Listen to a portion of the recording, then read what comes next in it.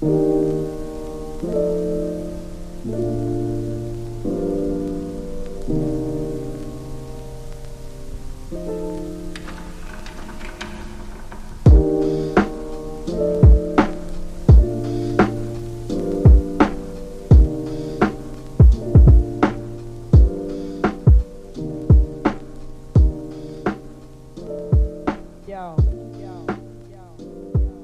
what's poppin', everybody? Welcome to the Great Cave. It's your man, Kovu. I got Monty here as always. What up, Monty?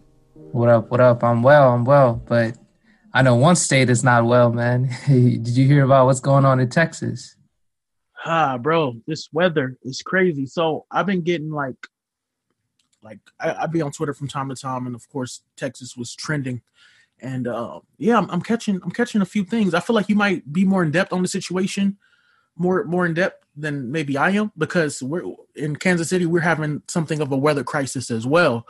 I don't think it's as bad as Texas, but it's pretty bad. Like they're mandatory, like it's mandatory. How do I say this?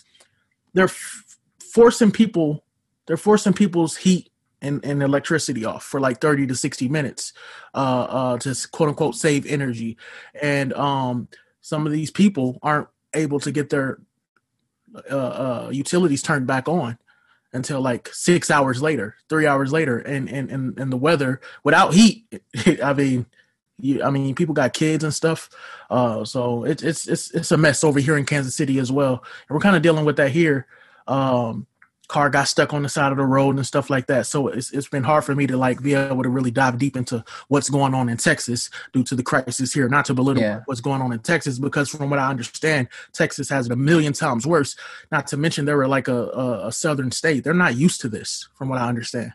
They're not used to Yeah. So I was looking into this at first, when I saw they're getting a snowstorm, that doesn't really happen in Texas. Also, they only got like 4 or 6 inches.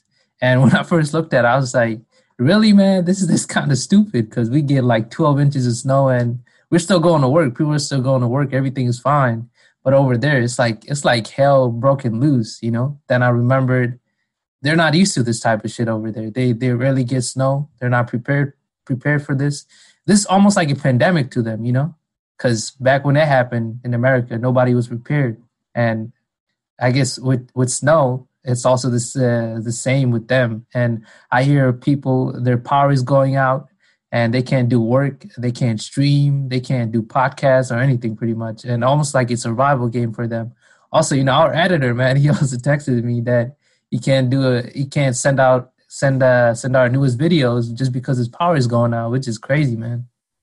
That's wild. That's wild. And that's news to me. I'm gonna have to hit Fernie up. Shout out Fernie, man. He's crazy with the clips, but yep. I was thinking, like, so me and you both know a lady by the name of Faith who lives in Canada, right? Yeah. And I can't speak to Texas specifically, but I can speak to the goings-ons in Kansas City and the apartment complex I stay at. They said, look, if your pipes freeze, it isn't our problem, so keep your water running. Now, in this complex, we don't have to pay for water or whatever, but they want you to at least keep it dripping, because if it freezes, basically it's on y'all. Is what their POV is. And so I was so I hit up Faith. I'm like, Faith, you're in Canada. The cold, the weather we call cold down here is like child's play to you. But I was like, can you recall any time in your life, she's about like 24 years old, any time in your life that you had pipes that were frozen to where your water wouldn't work, to where your water wouldn't come out? And she said, no, never. So that got me thinking, right? So I think the further down south you go, the less prepared states are. Like they probably have, because apparently you can go to Home Depot and buy special like heating adhesives to like water pipes or whatever. But I guess in Canada, they already got like the technology to deal with the cold weather out there. So I feel like the further south you go, the least prepared you are. And Texas, I mean, again, they're not used to no snowstorm. So the inches, it's funny to people in the Midwest and above, like laughing at the inches of snow they got and quote unquote complaining, but they're really complaining because they don't have the proper structure in place to protect them from the elements, because they're not used to being exposed to those elements, bro. And people are dying in Texas. Like the death toll is rising. Oh, yeah. And from what I understand, I saw a headline, I haven't dug into the article, there's something of a political blame game going on. Do you know about that? Oh yeah. Not to bring too much politics into it. There's also, Republican. It's a Republican state. They also control a lot of the infrastructure. And I do hear that Texas wants to be so independent that they actually have their own electrical power grid. And that pretty much whole thing just went down because, they don't have the national or the government backing as much as other states. And I think that's one reason why a lot of people's power is going out. They're facing a lot of problems. And this is where it comes, man. You gotta have a compromise issue when it comes to being a state where you can't. There needs to be a trade-off. You can't just be totally independent.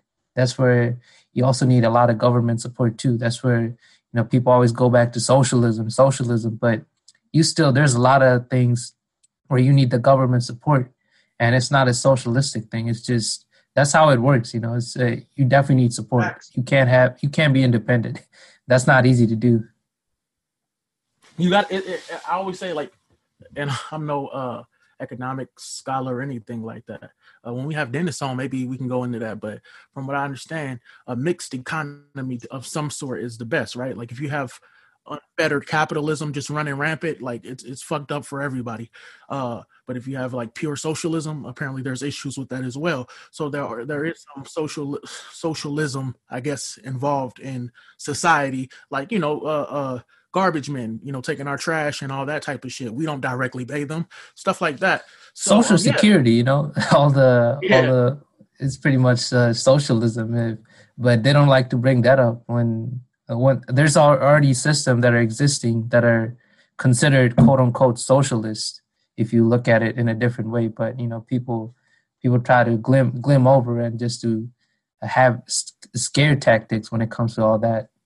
Yeah. It's the stigma to the word socialism or socialist, anything, right? Like when Bernie Sanders called himself a democratic socialist, there was a lot of people being intellectually dishonest by calling him just a socialist, as if there isn't no nuance or big difference between a democratic socialist and just a plain old socialist. Not to go too deep into politics or whatever. I just remember that stigma being around the word of socialism.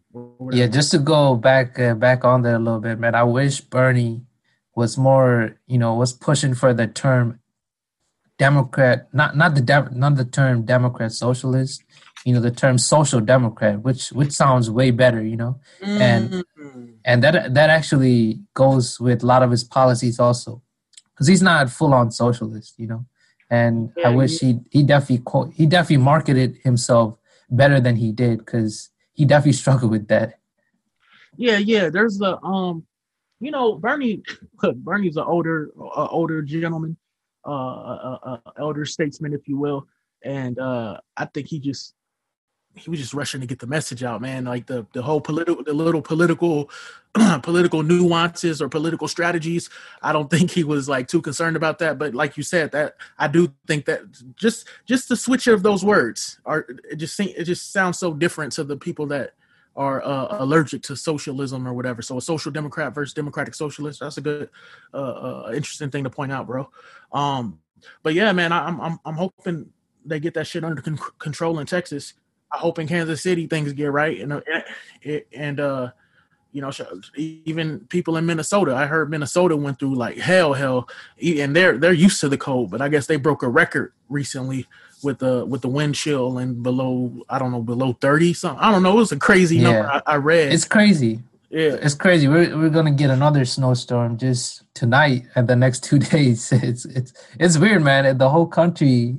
It's weird that, a lot of people, well, not even a lot of people. I seen a few people pointed out that, that means, the climate change doesn't exist, that argument.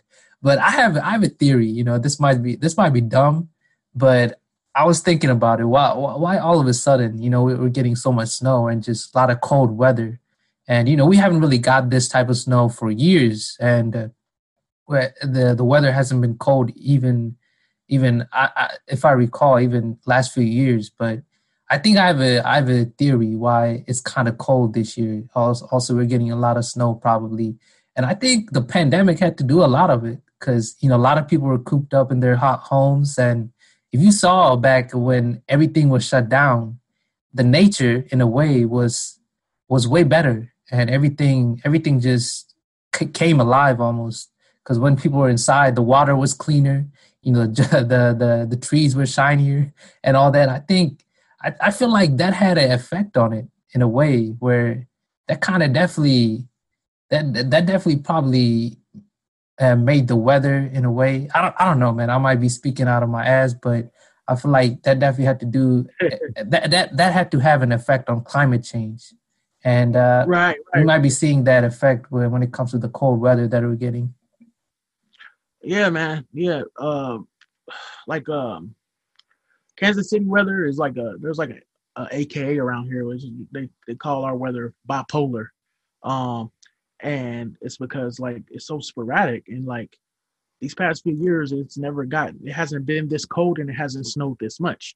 But then like Yeah, 8 years before that, it snowed. Like there was always a white Christmas. I can't tell you the last time I had a quote unquote white Christmas, but in my yeah. childhood it seemed like there was always white Christmases. So I don't know, man. Climate change is a real thing, but I'm not a scholar on that subject. But I'm not gonna lie, that crossed my mind as well. And I saw a staggering figure. It said something like well, at least as of 3 days ago, over 150 million Americans were under a winter storm advisory, winter weather advisory.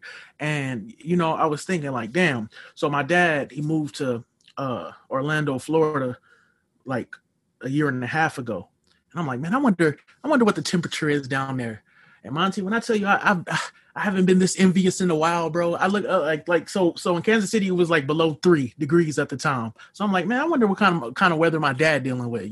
Even though it is Florida, I mean Texas is going through it, bro. It was like 80 degrees where he was.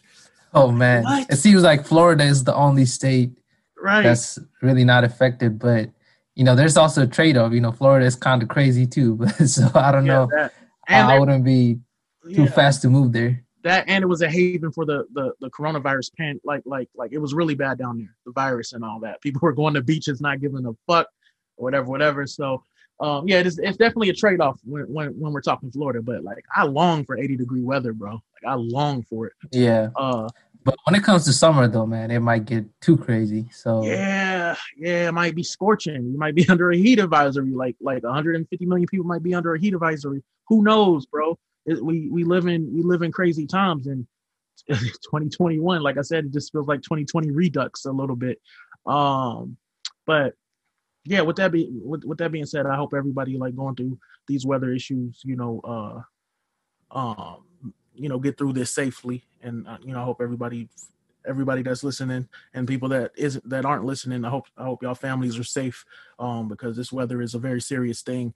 And I didn't even want to click on some of the headlines I saw about how the weather is affecting like homeless people that sleep on benches and stuff. Like, of course, there's homeless shelters, but there's still a lot of people out there that are just still sleeping on the ground, sleeping in the streets. And I just can't imagine, bro. I can't be outside for like 7 minutes in below 10-degree weather, let alone like sleeping out there with like a fucking cardboard box as covering. Like that's crazy. So when you look at it like that, it's always easier to take whatever hardship you're going through by looking at what the next man doesn't have. And yeah, man. So I hope everybody gets through this, and blessings to everybody. So yeah, Monty. So what do you think about the news flow this week, man? I feel like it's a little light. it's like, but we never sure to talk about things, man. We definitely got a hot topic lined up, but recently the only big news that we kind of got to hear was the 6ix9ine and Meek Mill almost fighting in a way. But I'll let you get into that. So yeah, I'm I'm not gonna lie, man. It's like so I'll be turning 28 this year, and I feel like this news, that headline would have like, I don't want to say would have been more exciting like 5 years ago, but maybe I would have been that much more excited to talk or debate about it or whatever. Uh, Not that I don't think any party looks particularly great in this situation. Even back then, I don't think I would have had that, but I think I would have been more hyped about it because these are two A-list mega stars coming across each other, and not to mention, in a pandemic, and out of all the places 6ix9ine and Meek Mill could be, they 6ix9ine called him outside the club in Miami, I believe, and I mean, there's so many ways to like approach this. And I've heard some other takes. I've heard some wild takes, like going at Meek Mill, saying that he should have just went at 6ix9ine. If you guys don't know, my bad. Like, just in case you guys haven't heard, I'm pretty sure you have though. 6ix9ine was waiting on Meek Mill outside of a club. Meek Mill came out the club, and their entourages, or quote unquote security. Now I put quotations on security because those security, like Joe Budden said, wasn't really behaving like general security, right? Like I feel like general celebrity security is all about like making a way to the car, like trying to get out and evade as quick as possible without any injuries. With this footage, it looked like the securities were just kind of standing there between 6ix9ine and Meek Mill, and almost like just taking a part in the circus. It didn't seem like, okay, we got to get Meek Mill and 6ix9ine out of here. Well, 6ix9ine's people already knew that, like, 6ix9ine was obviously waiting on Meek Mill, or at least I'm assuming. But I don't even know if this was Meek Mill security that was with Meek Mill. That could have been the venue security. Like I said, I heard Joe Budden's take on it, and I'm like, yeah, that is interesting. Like, I've seen super zealous security when it came to like protecting celebrities, and it didn't really seem like they were trying to get Meek Mill out of there as quick as possible, or like trying to move 6ix9ine and his team out the way or anything like that. It seemed like they were just kind of sitting there and letting Meek Mill and 6ix9ine exchange words. Now, in terms of like my take on it, I feel like the back and forth, like, look, man, interactions like these is 6ix9ine, especially now, it's his lifeblood. 6ix9ine is like a parasite that thrives on controversy, man. Like that was a big part of why he was going viral, bro. Viral so major, like what, 2 years ago, when he was beefing with everybody from The Game to YG to Snoop Dogg. Like the list is endless. I can't even remember all the people that he went at it with. Jay Prince, Jay Prince Jr. was with his goons trying to and prevented 6ix9ine from performing at South by Southwest, I believe. And it was just, there were so many people on the 6ix9ine train, or off the 6ix9ine train, waiting for it to crash. However, it was still just generating mad numbers, whether it was an Instagram post or a song that might not even be that good. I still, like, I'm really in tune with hip hop, and I still haven't really met somebody that genuinely liked the 6ix9ine record outside of maybe his the Blicky record when he first came out, where like they liked his energy. But like a lot of records after that, maybe the Fifi Nicki Minaj record, it's a pop catchy tune or whatever. But for the most part, the only one I like even remotely, even a little bit, was the one with Fetty Wap. Yeah. Fetty Wap did his thing on that. Fetty Wap I feel like Fetty Wap had the standout performance on it, to be honest. I couldn't, you know what I mean? Yeah. That melody, it was dope. And it was dope to see Fetty Wap back. So I still think that was a cool thing. It's just that, yeah, man, like, fast forward now, like 6ix9ine still does his numbers or whatever, but as Joe Budden said, like, he's widely irrelevant, bro. Like, he's been quiet as hell. Now, recently I saw a post that said 6ix9ine has been quiet on purpose. He's been quiet on purpose. Apparently the strategy behind this was, Monty, to make people feel like the internet is boring without him. Like, he felt, if I remove myself, then people would, like, be complaining, like, man, where's 6ix9ine at? Whatever. But I didn't hear that. I didn't hear nobody say, man, where's 6ix9ine at? This is so similar to Trump. How, a lot of people are like, oh, Trump is gone from Twitter. Now it's gonna be boring. But no, man, it's been peaceful. Yeah. It's been peaceful. Like the Twitter ecosystem has not changed. So like it's been peaceful, but it's also high levels of toxicity. People find other things to talk about. If it ain't 6ix9ine or Trump, it's about Lil Boosie and Lori Harvey. Apparently, that's a new trending situation. I don't know much about it, but Lil Boosie is going through some controversy right now due to his comments on Lori Harvey's perceived body count or whatever like that. So all I'm saying is, like, I think 6ix9ine realized, like, it just doesn't feel the same. Post pre-prison 6ix9ine and then post-prison 6ix9ine, I think the experience for him are two totally different things. Now, when he first got out, it was a novelty. And the reason it was a novelty is because we never seen somebody snitch, come out, and then like break records. But I think those records were being broken because of the novelty of like, we've never seen this before. But if you notice his like follow-up songs, like it didn't really have that much steam. And even when those, and it has been proven that 6ix9ine or 6ix9ine's label also bought like views and shit. Number one, not all of those views were bought. There was definitely like a genuine organic interest, but it was more so about like, into 6ix9ine more so than his music. Like that's facts. I think it was like the fastest number one dropping off ever in Billboard history. And it was just like, like people just want to check, see what was up. And it was nothing that made them the people that were there before stay.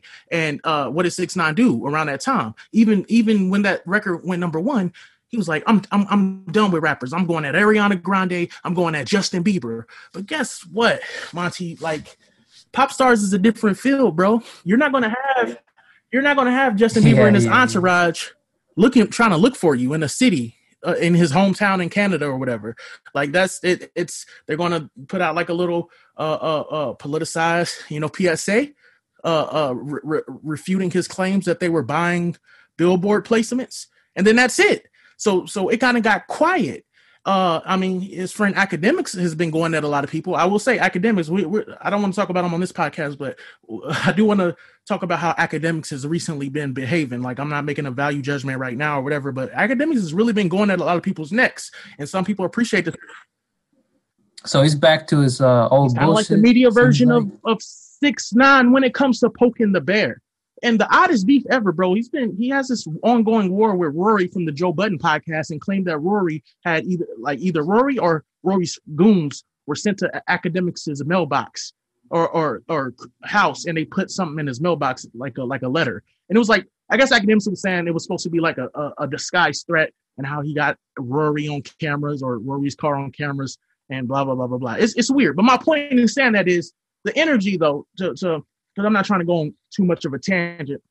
Excuse me, y'all. Like, I haven't had a lot of sleep, and when I'm without sleep, I go on tangents. But to try to keep it on topic, though, 6ix9ine, his experience is different. So this Meek Mill situation is like lifeblood to him. And if Meek Mill, if Meek Mill security would have said, there's 6ix9ine out there, like, and if Meek Mill would have said, okay, well, let's wait, wait until he leaves, or like let's try to have another escape route.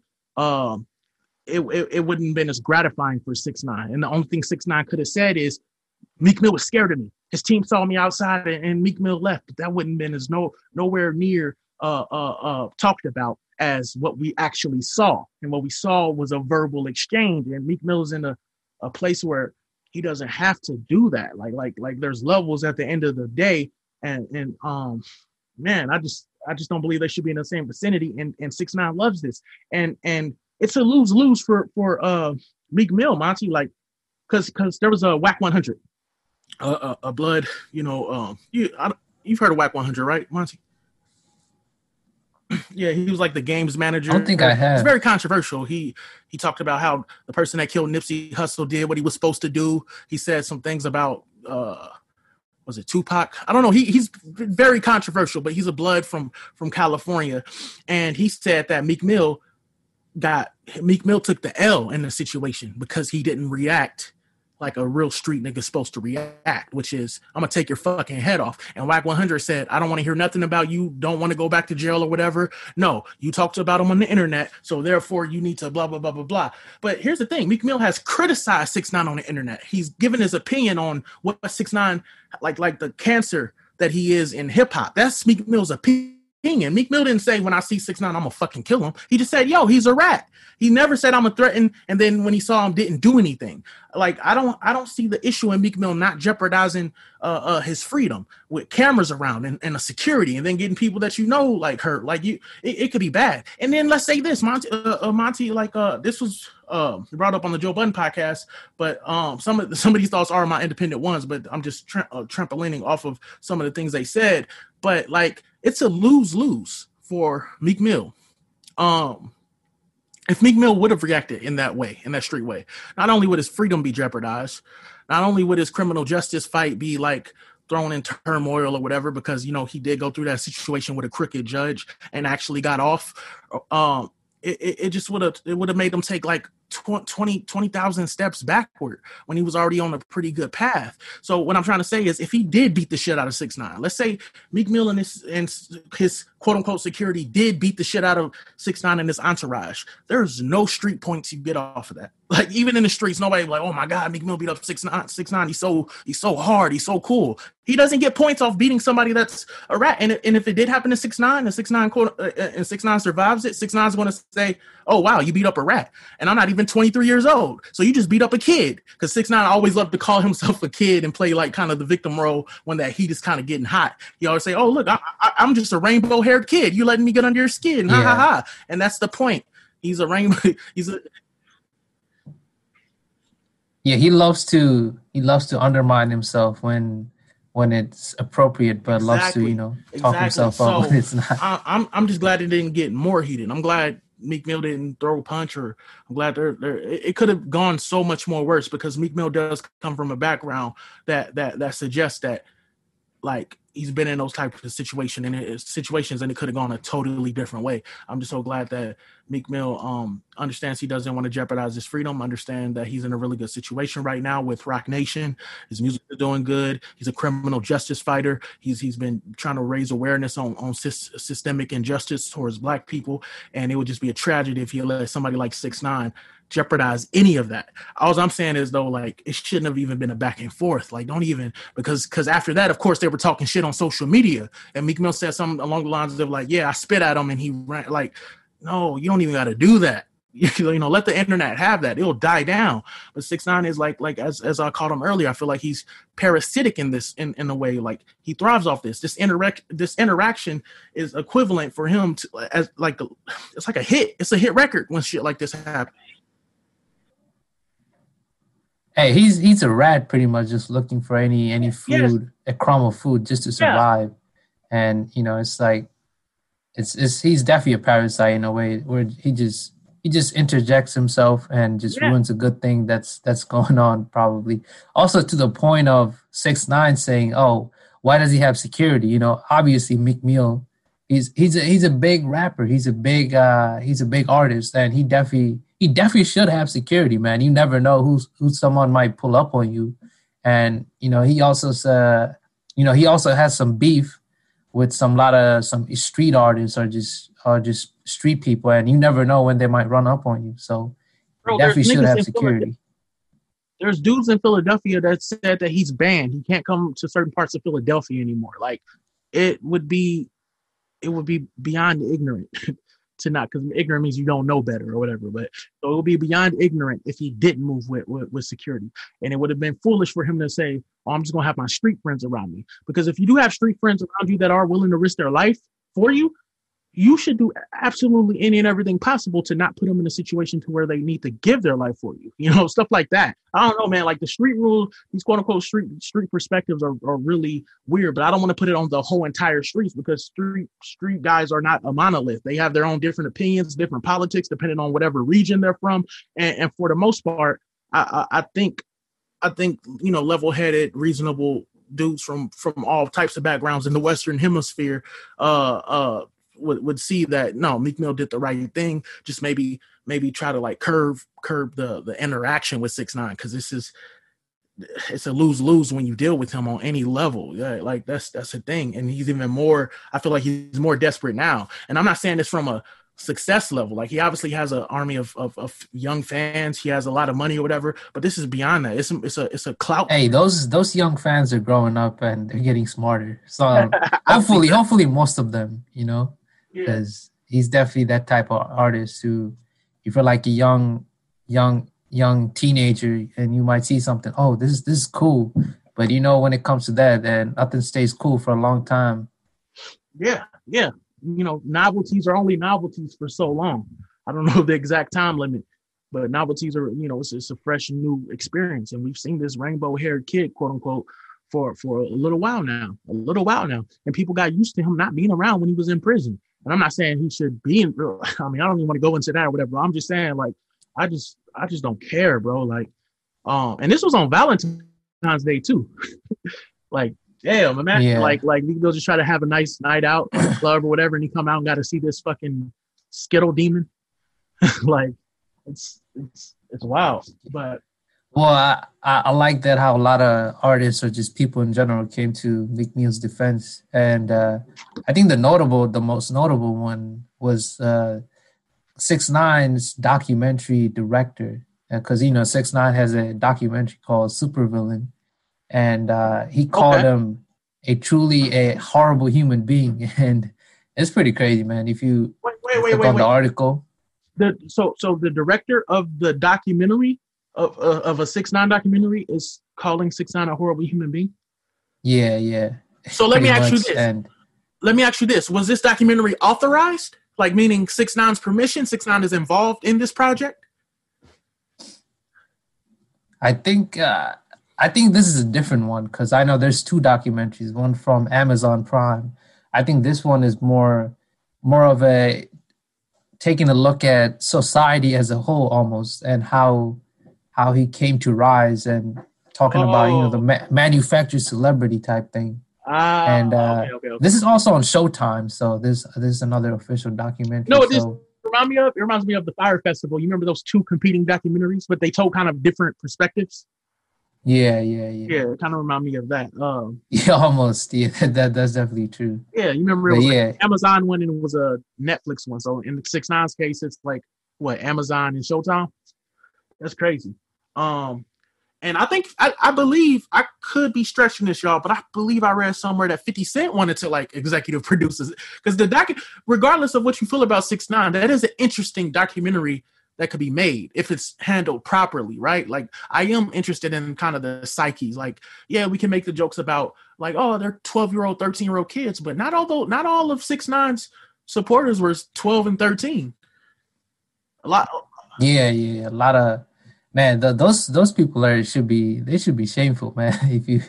If you're a fan of this type of person, and you're older than 20 years old. Yeah, bro. Yeah, I would love to do. Well, I was about to say I would love to like sit down and just talk to the person that is a fan, but I don't know. Maybe I might need to never If mind you're that. like a fan in a trollish way, I would get it, but still, 20 years old and you're still liking somebody just as a jokey way. I don't know. Yeah. And not even when it comes to music, I would say as a celebrity, because there's still a lot of older people who look up to celebrities, and if you're looking up to Tekashi 6ix9ine, Yeah. and you're getting older, and I don't know how I feel about Yeah, that. yeah. You might. I would encourage you to reevaluate like your interests. It's all subjective at the end of the day, but I do. But that's a good like point you made. I think there is a distinction between being a fan of overall troll culture and being a fan of 6ix9ine, like 6ix9ine, whether it's his music, whatever. So, uh, 6ix9ine just comes from he's so much similar to Trump, and I just can't. oh, the Trump effect, Yeah, I just can't get the it out of Trump my head. effect. Yeah, it's definitely the Trump Yeah, pretty effect. much. Um, They're very, very similar, and they use the same tactics, and take advantage of the culture and social media culture that we have now. And it's very, it should be easy to easy to sniff out, but a lot of people fall for that shit all the yeah, bro, time. the level of psychological, manipulation that goes on with shit like this, it's astounding the numbers they can generate in terms of support. But I mean, society is society, as they say. But okay, yeah, man, that's mainly my main take on Meek Mill and 6ix9ine. I just think Meek Mill would gain the most if he doesn't interact with 6ix9ine. I know how much of a thorn in the side in your side that he is, but like, let's not get that cut infected, because it can't. He's like an annoying little brother who just won't leave you alone. It's pretty much Yeah, it. with a demonic You edge. just gotta ignore him. Yeah, with a demonic edge to him, and he just won't go away. But in Yeah. this case, like like I said, there's a lot less fan noise. Like I think before he went to prison, the fan noise was like deafening. Like it almost damn near it was like a force to be reckoned with in terms of like all the noise and chatter that forced artists that had no business responding to 6ix9ine because of their legacy or whatever.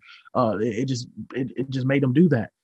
However, post jail 6ix9ine, post prison 6ix9ine, I think he's a lot more desperate, and I think the noise is a lot less.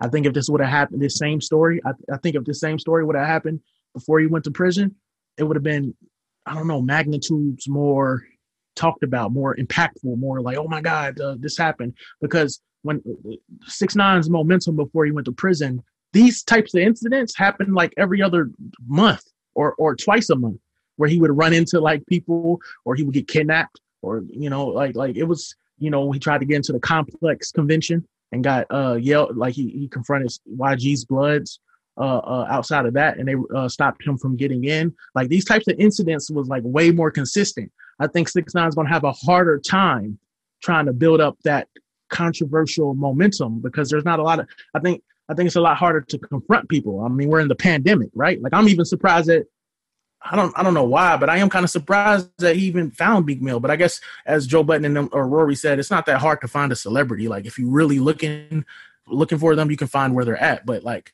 I don't know, we're in a pandemic, so I feel like I've never took 6ix9ine to be somebody like an idiot, right? So he's always thinking about the next big thing. Remember, this is the person that went to Chicago and acted like he went to Chief Keef's hood at a certain time.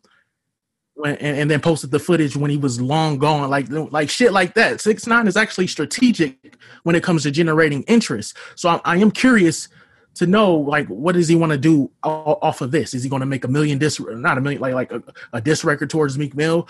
He's going to want to antagonize somebody else and then make a record to like capitalize off this. But I think he's going to have a harder time finding the next person to run into physically. Like, I don't know, it's going to be harder to top this than it was before the pandemic. But hopefully we don't have to talk about that, Mozzie. Hopefully it does die down. I just feel like 6ix9ine does have something else under his sleeve. Yeah. He does want more of this. But these type of rappers who are very controversial or just make a lot of headlines, they usually have a phase later on in their life where they're reformed, or have a phase that they're out of all this nonsense and they're living a better life. Do you think 6ix9ine is going to have that phase later on? Young. He is very young.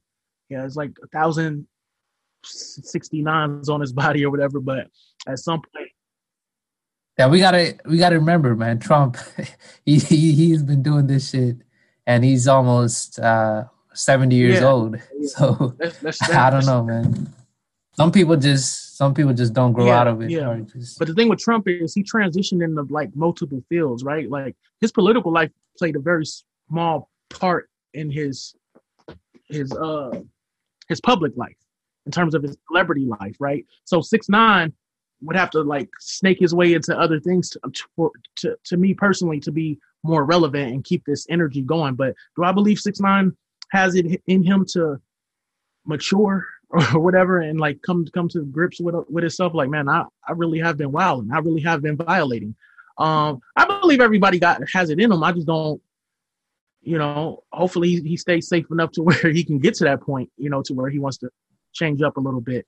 But yeah, a lot of times these type of people, they have extreme where they go on the way other side, where they seek religion and they become devoted religious people. A lot of people who go to prison, they become, they take upon being a Muslim or just devoted Christian almost. I feel like 6ix9ine might convert to Islam and just become a devoted Muslim. I don't even know. That's what I'm thinking. Evangelize something bigger than himself, like find a new purpose. Yeah, he does.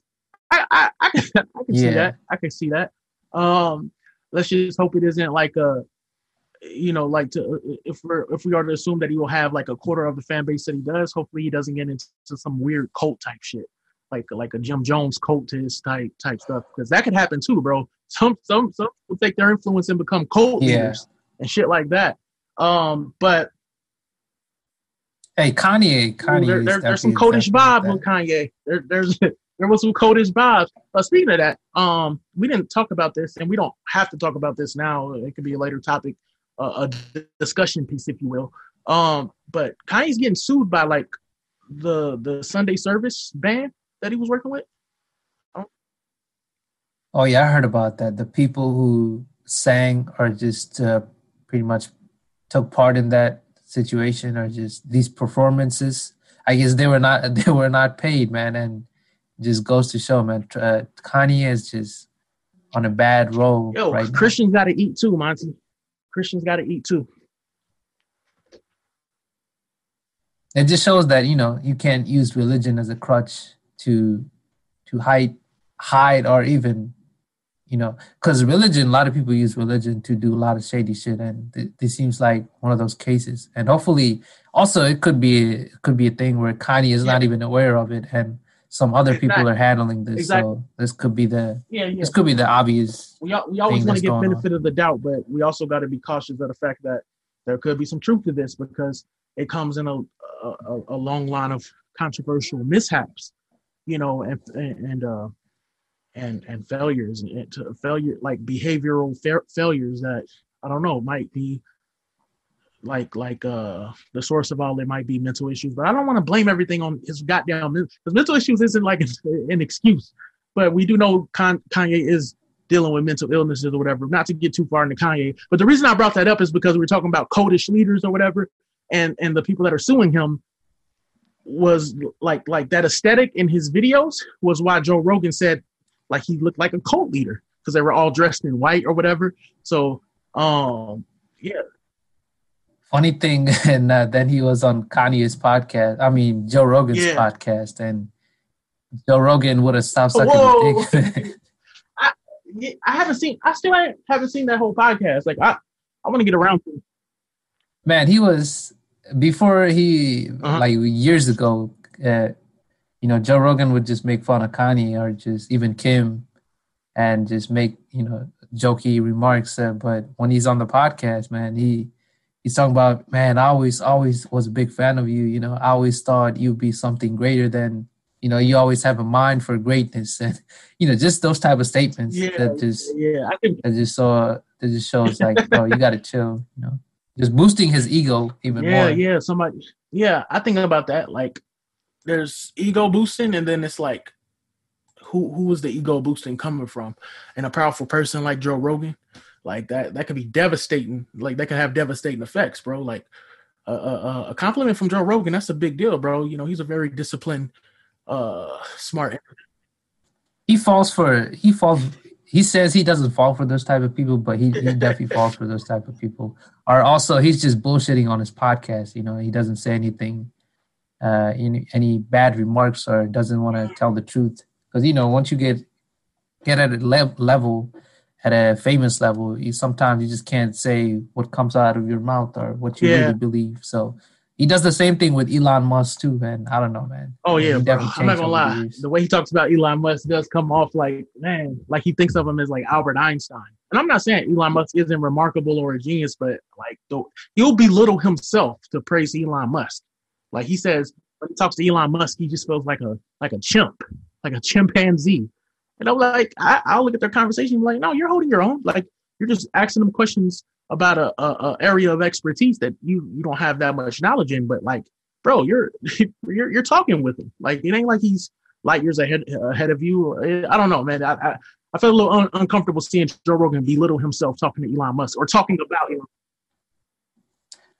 Also, those type of people, Elon, they're not. They might be smart, but they hire other smarter people who do the job for them. Yeah, and I feel like when you start talking about people as like a messiah, we always talk about hero worship. It ain't just about rappers, bro. Elon Musk is one of those people that people worship as like some sort of messiah figure. And when the public has that much vested interest in every little thing you do and say, when you say things like the coronavirus ain't, like remember he said some statements downplaying the coronavirus before the pandemic really hit, and it made him kind of look kind of wild. Or he'll make some political statements that people will assume that he isn't really educated about. And, we all get caught slipping. But I'm just saying when it's somebody of that magnitude that people really worship, it could have like devastating effects. However, I do like the Joe Rogan disclaimer where he says, look, don't just come to me for any and everything. Like I'm a dumbass, blah, blah. Like we've heard him say that. But Interestingly enough, Monty, we know that when you're a role model, when you're somebody of status, you can't control if you're a role model or not. Like that's literally not in nobody's control. I think, how they say beauty's in the eye of the beholder. I think a role model is in the eye of the beholder as well. You can't control, Monty, if somebody looks up to you or wants to be like you or wants to listen to every little thing you say. But that's just a little quick tangent on that. But Monty, like earlier, you like 30 minutes before the podcast, you were talking about a very like a spicy topic. You were thinking about since this week was kind of slow. We've been doing these past like 3-4 episodes. We've been doing discussion pieces or whatever, generally surrounding like a top 3 artists in a certain category. So what we looking at today? Today it's a very definitely spicy topic, just like you mentioned. So today we're gonna discuss or list several names that we think were timeless from this era, like artists from, it doesn't just have to be from hip hop. It could be any genre from, or just any artist from this current era, or just even previous era, the artists from previous era who are still popping right now. So, we have several names. I actually have a lot of names, and there's also a part 2 of this discussion where I'm going to list a bunch of names and artists from this era or popular artists. And I want DK Kovu to give his take on this, and I also give my little take also. But we also have our, 3 or 5 names that we think are going to be timeless from this era. But yeah, so let's get into it. But before we get into it though, I definitely want to hear what you think of when you hear the word timeless. Like, what's your definition in terms of conditions when it comes to this? I'd like to say, like, when we do these artist type listings, this is all Monty's idea, and I've been loving all of them. Like, we did a top 3 artists that we feel like should make a comeback or could make a comeback and make good music. There's the dream collaborations with producers conversation we had, and now I feel like it progressively gets more and more difficult to me because when I hear timeless, bro, like, look, timeless doesn't have to be GOAT-ish, right? Like, because listen, you cannot like the Beatles' music, or you might think Elvis is like somebody that copied his sound from a more authentic and organic black sound, but regardless, it's music that people love and enjoy on a big scale that's viable decades after its release, right? Or and Elvis is one of those. So if we're going by that, if we're going by timeless acts that exist, even though you or I may not like them, but we still got to admit that a lot of people in this era do listen to them and love them, then that means that there's a certain level of like objectivity we kind of got to bring to this. Now, objectivity in art is a real tricky thing. But if we're talking, the closest thing to a objective metric we could use is something like popularity, numbers, album sales, or whatever. But let's also be honest, bro. There are people that can sell 5 million albums in 2 or 3 years, and then a decade later, nobody wants to listen to that shit. Like, so, bro. Yeah. And to bring back a name from our earlier discussion, 6ix9ine exactly. is definitely 6ix9ine is the opposite mad of numbers, and he wouldn't let you forget about that either. He would not let you forget about the numbers that he did versus people that that the culture loves, whether it's YG, whether it's a bunch of people. I don't even want to go back into 6ix9ine or the names that he listed, but that's a good example of somebody that did mad numbers, but it isn't necessarily somebody you think that a decade or 2 from now people are going to be like, yo, play that 6ix9ine record. I think that's, bro, Soulja Boy in 2005, 2006. Yeah, he had cranked that Soulja Boy, but he had a bunch of other hits. And here we are in 2021. I don't hear nobody playing it, bro. Silento, the guy that just killed, allegedly murdered somebody. Yeah. His cousin, I believe, he had like 1 billion or 2 billion viewed hit with Nene. Now, dance records exist in a different, like, I don't know, space-time continuum, right? Like, because there's the electric slide or whatever. So maybe, but I don't know. Maybe the actions of the artist may like push people away from dancing to that record. But that record might be quote unquote timeless. But regardless, so my point in bringing that up is timeless does not have to be like something you view as the greatest thing ever. It doesn't have to be that, and so this. Nah. Yeah, it's not like your favorite artist. Yeah. So you look at it with a different. You got to look at it way idea different and metric. So this these type of lists get progressively harder and harder, but I like it. Like whatever gets the noggin jogging, as they say. But luckily, quite a bit of my list is people that I really do enjoy. And this isn't me being political or anything like that. Like I really do enjoy these guys. So I guess. Actually, yeah, I actually had the same type of criteria for it. I actually wanted to list a lot of the artists that I enjoy, but also think that a lot of people will be listening to for years to come. Also, people from previous era might also enjoy also. And it's kind of difficult with hip hop because, hip hop, it hasn't really existed for, decades and decades for a long time. It's young, bro. mainly Hip-hop became is like popular, I one of the think, in youngest the genres. 80s, So late 80s. So you're right about that. yeah. Yeah, so we got to be loose with this, and we don't want to be very restrictive. But yeah, I try to base it on that I think people who might still be popular, but that's not the end all be all when it comes to this. But people that I think will be listening to for decades to come. And I'll say my first name, man, and this is the name that I think you also gonna have on your list. Bro, You think? hell yes, that's actually one of the ones I was most excited of talking about. I love The Weeknd, but give me your reasons. Yeah, man. For my reasons, man, I feel like Weeknd has surpassed himself over the years, and with each album, I also looked at how some artists approach their albums, how they approach it differently with each album. Because Weeknd, he does not stick with just one sound. With almost every album, or almost even every single, every year, every almost decades, he kind of changes up. And with the recent album, he definitely went a lot more, almost a retro take on it. But the Weeknd is not like a retro artist, but he definitely has a story behind his albums. But if you just listen to it, the Weeknd, his voice in general is just like a timeless voice, man. And I feel like people from back in the day, people in the future are still gonna listen to this type of music, or someone with this type of voice and singing ability. And The Weeknd, I feel like he's pretty much here to stay, man. He's not gonna go anywhere. That's a great take.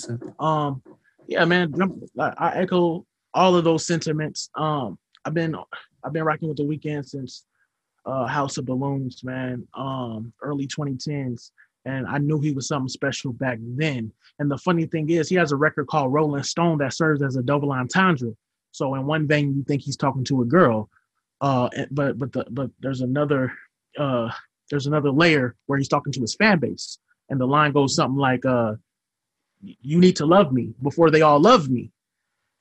And in other words, it's the Rolling Stone song, by the way. He's telling you like, I'm going to be huge, and one day I will be on that pop Mount Rushmore, and you're going to want to appreciate what I'm giving to you now, because whether you like my music in the future or don't, there's still always going to be this. So give me my flowers while I'm here. Like The Weeknd, even as early as House of Balloons, knew that he had something. There was some confidence in there. There was like hip hop swagger there, and yeah, bro, it's the subject matter.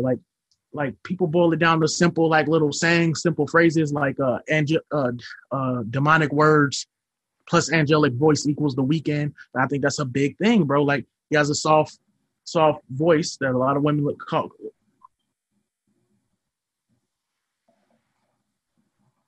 Yeah, almost the Michael Jackson effect, where that it's not even similar, I would say, but it still has that.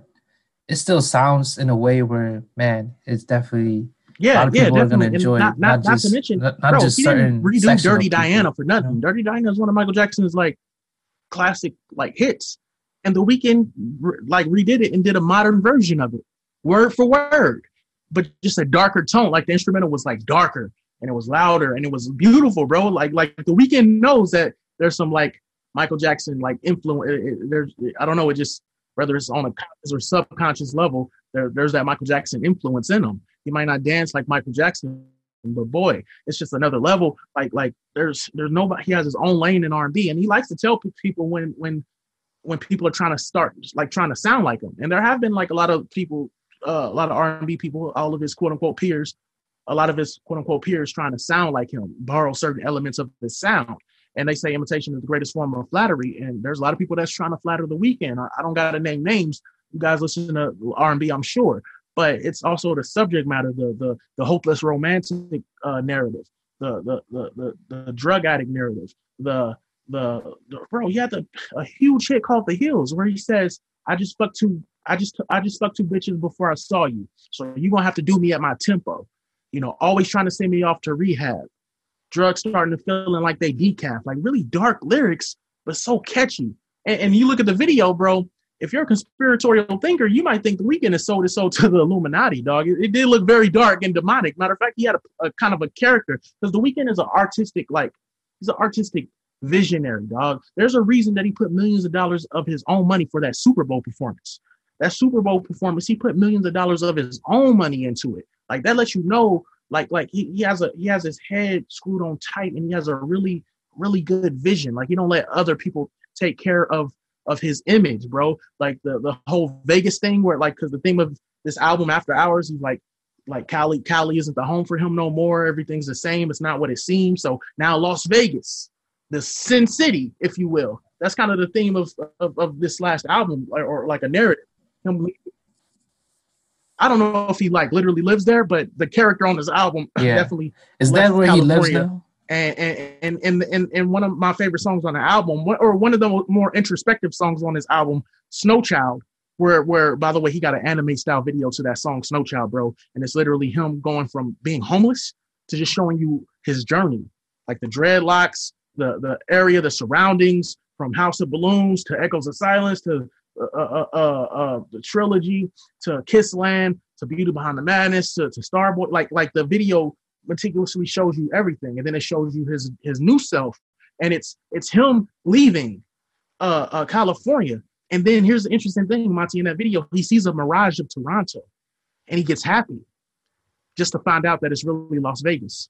So he's gonna make himself right at home there, bro. That type of, I don't know, dog. I love it, dog. I really fuck with the Weeknd, and this is his latest album. One thing I wanted to say is, bro, Kissland. I'm sorry to all the Kissland fans. When it first came out, I was like, yo, this shit sounds good. But I didn't have it on repeat. I was still stuck on the goddamn trilogy. I was playing the trilogy like a MFer. And if you guys know, Kissland, it's kind of like a sonic, it's like a departure from the trilogy, and it's him like doing a whole new sound, which should be applauded. That should be applauded. Whether you're more of a fan of the Weeknd's older music, you can't say his latest albums are just straight up trash. Like you're gonna have a hard time convincing me of why you would even think that's okay to think. But people have taste, and at the time, Kissland wasn't my cup of tea. Monty, if in the past 4 or 5 months that haven't been like the top 5 album that I've been listening to on repeat from front to back to front, it's a masterpiece, bro. And Kissland came out in like 2012, 2013. And I'm just now like hopping on it like viciously as of like 4 months ago. And I think when it comes to timelessness, when we're thinking about these artists, take one of their oldest works, and think like, yo, what if that dropped yesterday? What if that dropped last week? Would it sound dated, or would it sound like it would make itself right at home in this era, in this time period? And Kissland absolutely could have came in place of After Hours and did numbers and did spectacular. So that just proves it to me.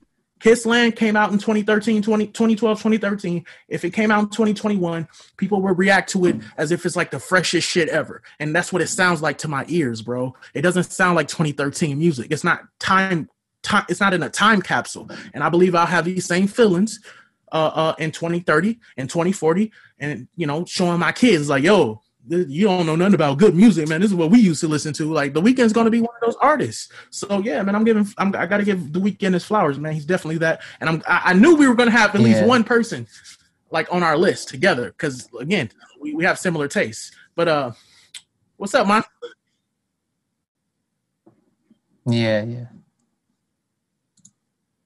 Yeah, the more I hear you talk about the Weeknd, and the more bro, there's some EXO fans break down why you like that him, will put me to shame, pretty much bro. convinced. Matter of fact, there's some EXO fans that will look man. at you crazy for calling the Weeknd and not calling him Abel. Like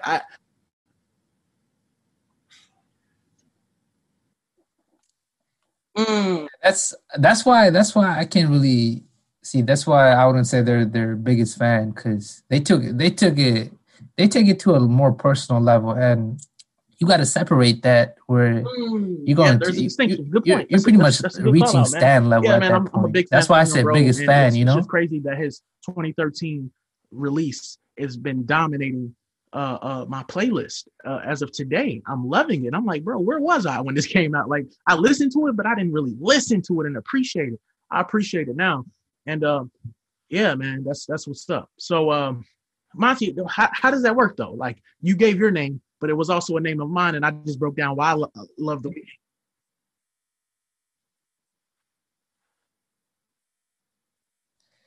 You could Yeah, yeah, definitely yeah, give yeah. your second name, and I'm definitely So interested to hear. I'm From here, I'm I know starting it with like gets the harder more and harder. convincing people, and then rounding it off, I'll go with the more predicting, like trying to predict if somebody would be timeless or whatever. Because I think The Weeknd has a track record of already showing that, oh yeah, there's some timeless essence to his music. So this next guy, now listen, I was gonna say, just like he seems like he's in all my damn lists because he's the GOAT to me. I was gonna say Kendrick Lamar. Now I'm not counting. But see, I had a shorter because I wrote like little bulletin points or whatever. Man, that's And my second I was name gonna too, use bro. Kendrick Lamar to So we could segue into definitely. another name because I feel like I keep saying Kendrick Lamar's name, bro. People are like, all right, bro, we get it. You like Kendrick Lamar, but when we're talking about timeless music, bro, this, one man made Good Kid, Mad City, and then turned around and made How to Pimp a Butterfly. That's like all I gotta really say. If you listen to those projects, dog, like like How to Pimp a Butterfly has trap, jazz, fusion, mix, and all these genres, and just you got to be in a certain mood to really like absorb what Kendrick is saying on How to Pimp a Butterfly. And I believe what he said, like I believe the music on How to Pimp a Butterfly will resonate. The messages, the vibes will resonate in 2050, 2060. I do believe those will qualify as the oldies, the classics, and it's using like jazz and music that already has timeless elements baked into that album. And so there's that. Good Kid, Mad City, bro. Bitch Don't Kill My Vibe, Money Trees. That came out in what, 2012. Good Kid, Mad City. You want to take it back before that? Okay, Section 80, which was like his take on the 80s babies, his generation. You know, that's always gonna be like a story to tell. And the music there, High Power. You know, yeah, bro. Kendrick has a lot of timeless music, man. I still go back to Overly Dedicated, which came out in like what, 2010, and has The Heart Part 2, which is like my favorite song in the Heart series. Yeah, dog. The passion and pain that Kendrick Lamar puts in, and then somehow manages to like he sounds like he should be like, for a lot of people, his lyrical content is representative of somebody that people think like, oh, that he raps really good, but he'll never make it to the billboards because he's too lyrical, miracle, whatever. But it's something to be said about Kendrick Lamar's artistry and his artistic vision as well. And I think that's going to be like a through line you can see with The Weeknd, Kendrick, and anybody else I mentioned. They have a vision crafted outside of just to make timeless music. I believe you got to be better than just your vocals. You got to be better than just rapping. Like there has to be a production element to like your vision. It can't just be like just jumping on any random beat and just singing or rapping for the hell of it. Like these dudes are geniuses. These are legitimate musical geniuses. And I think low key a prerequisite of being a musical genius might be music that is built to translate throughout decades. I think that might be and the sad thing is there's musical geniuses that will never be discovered, but that doesn't take away from the fact that their music is still quote unquote built to be timeless, even though we may never hear it. So I think that's a through line that we're going to get to. But yeah, man, but Kendrick Lamar's on your list as well. So I'll let you expand on that if you want.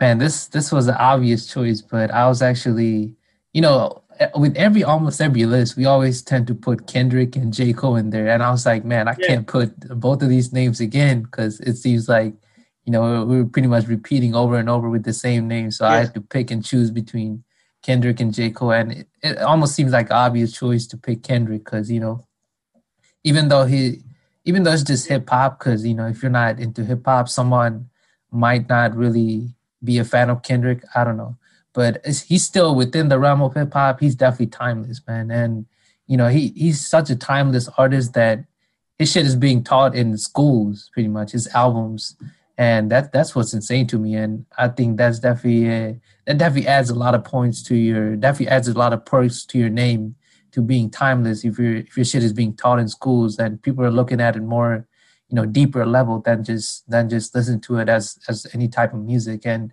I think that's the obvious reason. But just like The Weeknd, but even more so than The Weeknd, his every album he comes out with something different. It's like each album has a story behind it, a different type of sound, and I just can't wait to see what he comes out with next. And I think he's gonna be here for a long time, man.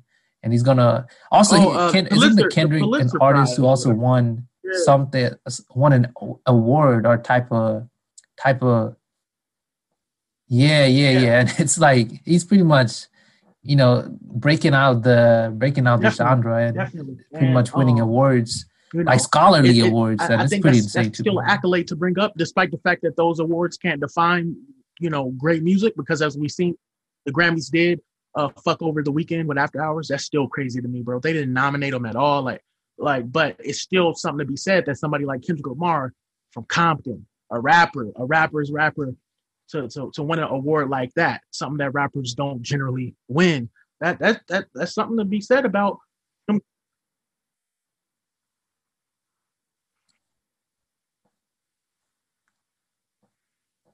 Also versatility too, man. Because Kendrick, he could, if you listen to a lot of his albums, he could. He goes over a lot of modern beats, a lot of old school beats. That also has to do a lot with timelessness, because he could rap on a lot of modern beats, older beats, also futuristic beats. So whatever comes next. So he's definitely adds more perks to him being timeless. So that's like an obvious name, but I'm excited to hear what's the next one, because I can't really think of what type of name would be next in your list after a lot these of people. artists. It's going to show if they're really thinking about timeless and the criteria of what it takes to be timeless. It might split hairs a little bit, or it might show the separation between you don't necessarily have to be the quote unquote GOAT and have timeless music, right? The reason I say this is because, Monty, there's a lot of people that still believe that Drake does not have one classic album. Not one, right? But Drake dominated a whole freaking decade, dog. The 2010s is Drake's decade. Yeah. Billboard hits, like alley-oop, he calls it assists, but like his collaborations, where he just randomly jumps on a new artist's record and then like gives that artist like a lifeline, and they call it the Drake stimulus package. Like it would be different if these were like sporadic hits spread throughout the decade, but no, it's jam packed, bro. 5 days ago, I was in the store, just randomly listening to Thank Me Later songs, which was like an album that Drake came out with in, I believe, 2009, 2010. I might be getting these years like off by like 1 year, but I believe it was 2009, 2010. And his voice tone sounds different. You could tell like Drake of then and Drake of now, like his voice sounds different, like more heavier, more mature now than it did then. But he still has the Miss Me record, the Money to Blow song, the Over record. And I'm listening to this like, bro, I'm still vibing at like I did like 8 years ago. And I think that's the mark. Again, just looking at this through line, like looking at the artists that we named, their oldest records, and playing it now. And how do you feel about it? Like try to minus the nostalgia and think of it as a metric. Like, yo, what if it came out today? I think the Miss Me beat is really, really, really great. And I'm not saying that everything Drake made prior to like 2012 was like was beyond being dated. I'm not saying all the songs that Drake has ever made aren't dated at all. I'm just saying that he has so many records, so many number ones. So he did more. He likes to brag about having more hits than the Beatles. And when you want to talk about timeless to a lot of people, the boomers or whatever, the Beatles, that is timeless. Like, you can't spell timeless without spelling the Beatles for a lot of people. Drake has more hits than the Beatles. And so look, I may say that Take Care is a classic. That's another conversation for another day. Like, does Drake have a classic album or whatever? I believe he does. But even if he doesn't, even if you think like, yo, you know, because there's good albums and there's classics. You hold classics on that masterpiece pedestal. But this shows you, because I believe Kendrick Lamar and The Weeknd definitely has classics and masterpieces. But a lot of people don't believe Drake does. But despite that, it doesn't matter. 20 years from now, 30 years from now, you're not going to be able to pick anything through the 2010 decade and go too long without bringing up Drake. You're going to have to like skip a whole decade. And that's something that people aren't going to do, Monty. At the end of the day, when we're like looking back at older records, what do we call it? We're like, oh, 70s music, 80s music, 90s music, 2000s music. You're not going to pick the 2010s playlist and not hear Drake. Like, it's impossible. It's impossible. And the scary thing is he's showing no sign of stopping, whether you hate the Tootsie Slide or not, whether you hate Laugh Now, Cry Later or not. Like, he's everywhere, bro. People like, listen, you know, another artist that I maybe could have said, and he was actually trending on Twitter because people feel like he wasn't appreciated enough, is T-Pain. Monty, once upon a time, T-Pain was everywhere. But people kind of got tired of the auto-tune sound. So he was on every hit for like a good 2, 3, maybe 4 years. But it started slowing down majorly. And T-Pain started not being on the billboards as much. So there being years where he's not like in the top 10, top 30, top 40 at all. And the top 40 billboard hits without T-Pain on it, once upon a time was like, that's impossible. But my point in saying that is, like, look at T-Pain's legendary run and extend that for 10 plus years, and imagine him still like being on top, like getting big, arguably bigger than he ever was. Like, that's crazy to me. And whether people want to say, oh, he has ghostwriters, whether people want to say, oh, Take Care is his only classic album, and The Weeknd gave him 8 of those songs, it doesn't matter, bro. He has timeless music. Drake is timeless. He's timeless. You can hate him as much as you want. Me and you both know, Monty, that Faith hates Drake. But at the end of the day, she knows that he's beyond popular. He's transcended popular. And I just believe that. Yeah, I believe Drake's one of those ones, Monty. I don't think you can look at this decade or this last decade and remove Drake from the timelessness conversation. He might be arguably number one out of all the people we've named. I don't even want to say that because I love The Weeknd and Kendrick too much, but I'm just saying just the sheer amount of hits, the quantity. You know how they say quality over quantity? In this case, and I think Drake has more quality than just quantity. I'm not saying that. I'm just saying for a lot of people, speaking from people that hate Drake, because I've seen those people that, oh, Drake doesn't deserve his spot. He's not this, he's not that. Quantity overwhelms them. Like, it's hard to argue the amount of sheer hits that he has. And it wasn't just a run. It's like it's beyond a run. People don't even know what to call it because we've never seen somebody like this in hip hop before. Ever. So,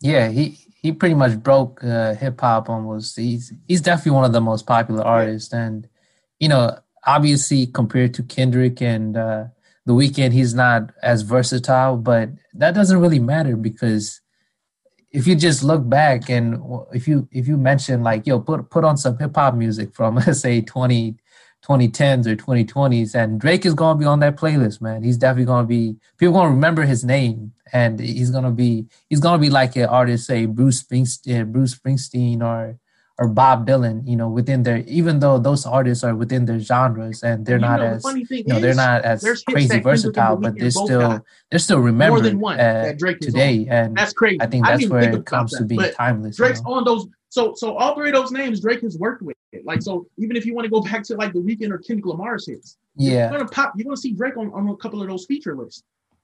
So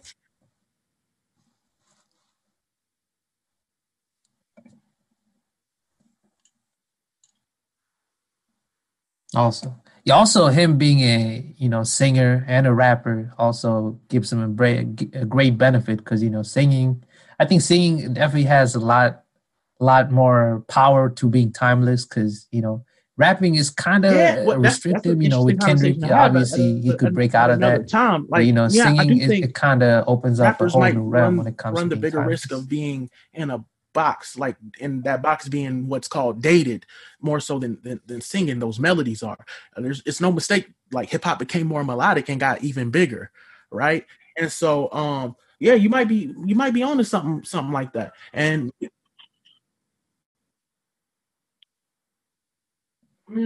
Yeah. Yeah, very few rappers I would think would be timeless if you're very restrictive. If you just if they're only rapping, and that's the perfect segue because on the next artist on my list is definitely another rapping full on rapping artist, and I was actually going back and forth if I should add this name on there, but man, I gotta put Eminem on my list, bro, because you look at it. My God. I was looking back. He has a number one album in the 90s, 2000s, 2010s, and 2020s, 4 decades. And I was like, man, I cannot, take him out of this list because even though, Eminem has, he's not as, he might be, he's just a rapper and he's not really that crazy, goes crazy, but he still has his own sound, right? But I feel like he's the type of rapper that, he's just global. Everybody knows Eminem, and I think over next years he's gonna be even if you mention the genre rap, Eminem might be the first name in a lot of people's that's a great choice, man. That's gonna be the first name that comes out of their but like comes out of their makes mouth. sense. It's And not I feel like Eminem like, definitely got to be on there. 4 decades, bro. That's 40 plus years. Like a lot of these people, like let's say they stop at 12 years. We're trying to evaluate if their music is going to last 10, 20 more years after that. But Eminem's been rapping so long, he's not even giving us a chance to evaluate if his music would last. But yeah, I do believe though, if Eminem stopped rapping in the early 2010s, his music was so impactful. And it ain't just him being white. It's just everything the package came with. The Slim Shady thing, the Kim records. It was deeper than shock value. Because I can name you artists that did shock value and they were here today, gone tomorrow. There was actual technical lyrical skill. I believe Kendrick said on a technical level, as a wordsmith, there's not anybody that can really see Eminem. And so that goes to your point, Monty. Like, you just brought up somebody that's rapidy as hell, but still marks that box. Like he's not caged in, despite the fact that he might, fans have criticized him for trying to sing his own hooks and stuff like that. But it doesn't matter. He's Eminem. Yeah.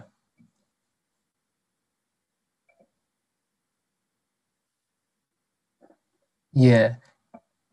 He's like the rap artist that even people who are not into rap might like, because you hear that pretty much meme where I hate rap music but I love Eminem. And here's the thing: I feel me like or you might hate that comes same, to right? being timeless when people but that still who plays don't a even big like rap part in being might timeless. say Eminem. I'm a big fan of Eminem. I always thought it was interesting to like have somebody not like a genre, but have it's like, them bro, be a fan of you, even though you make that music that's considered in that genre. Like whether it's Eminem or whether it's Drake. Drake has a lot of fans like that too. Man, I don't really like hip hop or all that rap stuff, but the guy that sings Hotline Bling and Controller, like, man, So, so yeah, Eminem has to be in there. I thought about him. I did think about him as well. There was no way I wouldn't include him in his list.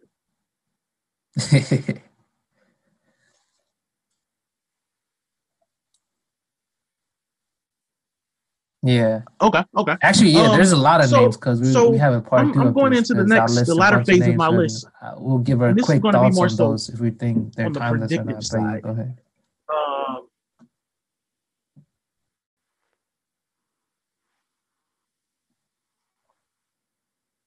Got you. So somebody that I believe is going to be that's timeless, actually perfect because I already have kind of showing signs of it, but it hasn't been that much time. Names left. That are left. But due that to they kind of fit that impact, criteria. due to his subject matter, his approach being so uniquely his, and the numbers that he do, even though it's so understated, that reminds me of somebody I know, Monty. But it's NF, dog.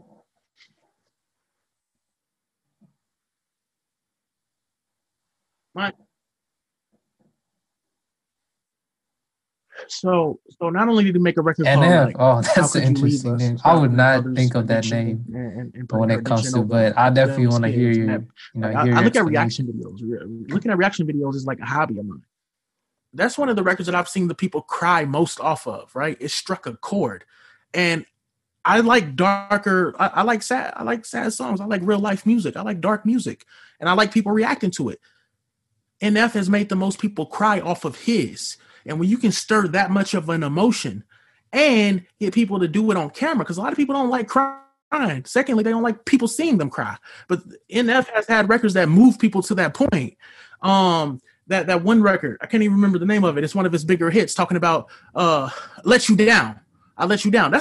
I'm talking pop records right now, by the way. That How Could You Leave Us was like I don't even want to call it a pop song, because NF, that's another reason why I'm calling him timeless, because he manages to have like this pop, like kind of a catchy hook that can play on pop radio, but lace it with soul and pain. His subject matter is dark. Like How Could You Leave Us is about his mom choosing addiction over them. The other song, Let You Down, is talking about how much of a failure he feels like he is in his parents' eyes. Like that's something that's super relatable. Imagine all the college kids and Christians or whatever that failed to live up to their parents' expectations and are struggling because what they want and what their parents want is two totally different things.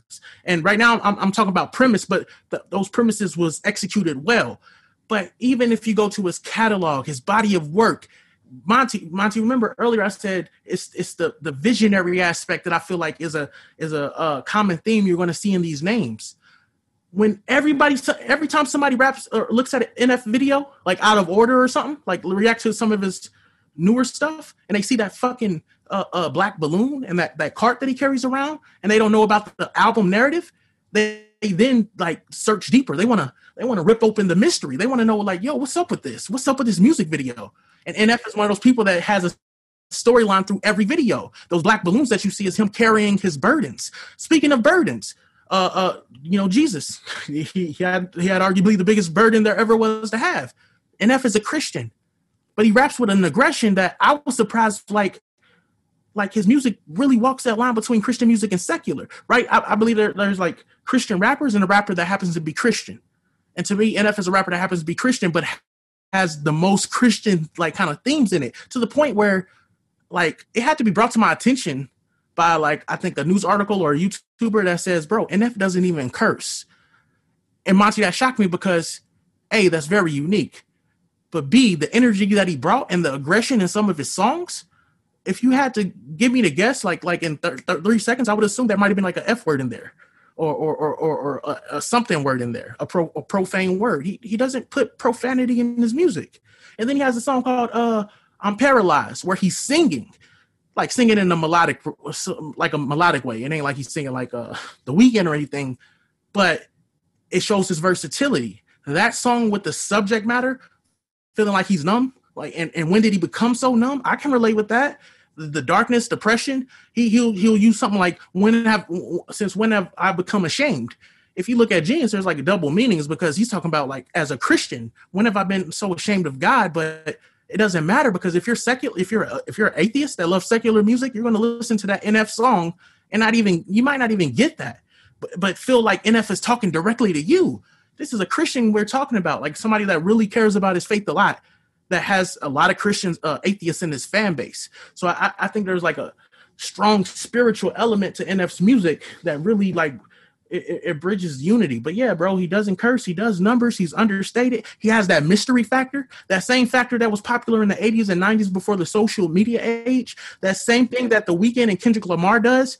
What I mean by that is they don't play the social media game to where they gotta put themselves in front of your face every like 2 days.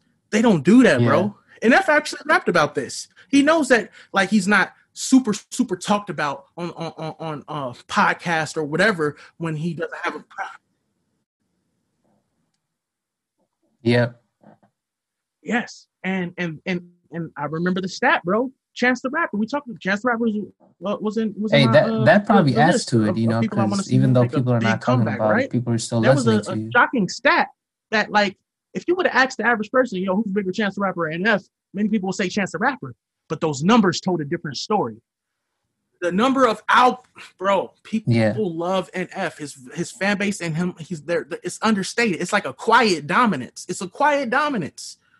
But it did more than Chance the Rapper. And Chance the Rapper is hip hop's golden child that can do no wrong. And that reminded me of, I think Kendrick Lamar, one of his projects, like outsold Chris Brown's one year.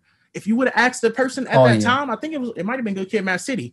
Like who's more famous, Chris Brown or Kendrick Lamar? People say Chris Brown, but if you look at those numbers, it would tell at the time had told you a different story. That's timeless stuff to me. Now, NF hasn't, I wasn't listening to NF in 2011, 2012, 2013, 2014. He's like still growing into his own. I think he's really found himself, but this is more of a prediction more than anything, because 10 years from now, maybe people don't like NF as much as I do. Maybe it isn't as timeless as I think it is. Maybe the subject matter is strong, but it might sound dated to people. But he's one of my predictions, bro. I think there's something really special about him.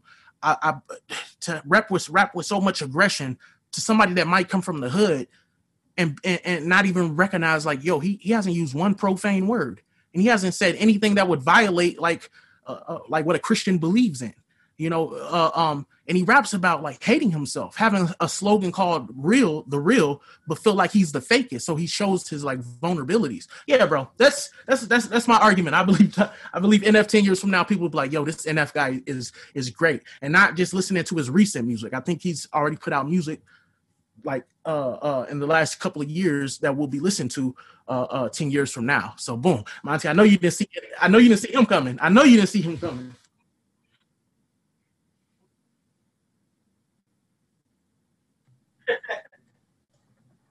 Yeah. Man, yeah. Yeah, I didn't see it coming because you pretty much gave an essay on why you think he's definitely going to be a timeless artist. And I definitely see NF heading towards that Eminem lane, where he's that type of artist that a lot of people don't even listen to rap, might be a fan of. And I definitely see why you put him on your list, man. Yeah. And my next artist also is kind of, I feel like it's the most obvious artist from this box on it, right? era, from this era. She did not exist on like say 2010s even. And I think Khalid, you know Billie Eilish, right? Whatever.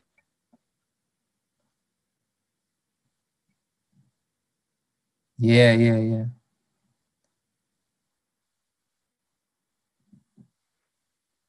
That was her biggest hit. That's almost 1 billion. I think that was one of the songs that kind of blew her up. But just besides that songs, yeah, she's been, you know, just putting out so many records, and her album that came out last year was, I think, one of the most sold albums. Or it might have been the most sold album. Sorry, maybe Taylor Swift kind of beat her to it, but she was definitely one of the most sold albums. And it's crazy how popular she is from this era, man. And why I put her in this list is, man, she could do this type of, you know, mainstream popper sound that you could dance to or just go crazy. People, all the kids love it. People make TikToks to it, but also she has that style where she could, you know, sing and that make that melancholy type music where it's like super sad and the type of shit that a lot of people cry to even.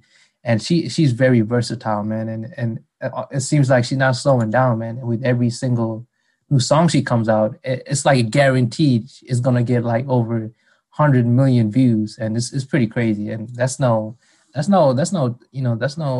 change, and it's a lot of money she's making, a lot of views she's getting, and I think she's kind of broke into that realm where she's kind of global, and pretty much anybody all over the world kind of knows her name at this point. Like, but she still has a lot to go to become, you know, that type of artist that maybe like a Michael Jackson type artist or even a bigger artist. And I feel like she has a high ceiling, and she just got started. And she's only I think she's not even 21, I think. And it's crazy, man.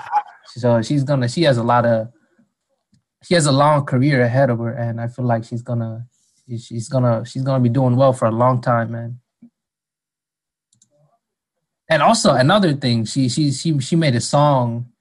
You know, if you count as the artists that are popping, if you know, when a movie comes out, the Bond films, right? They always have a singer from a certain decade who they think kind of magnifies that type of sound. And remember back in the day, I think when Skyfall came out, Adele was like the biggest singer from 2010s, and she made a huge song like that was popular with. It just became such a huge song. I think it was just pretty much called the movie title Skyfall.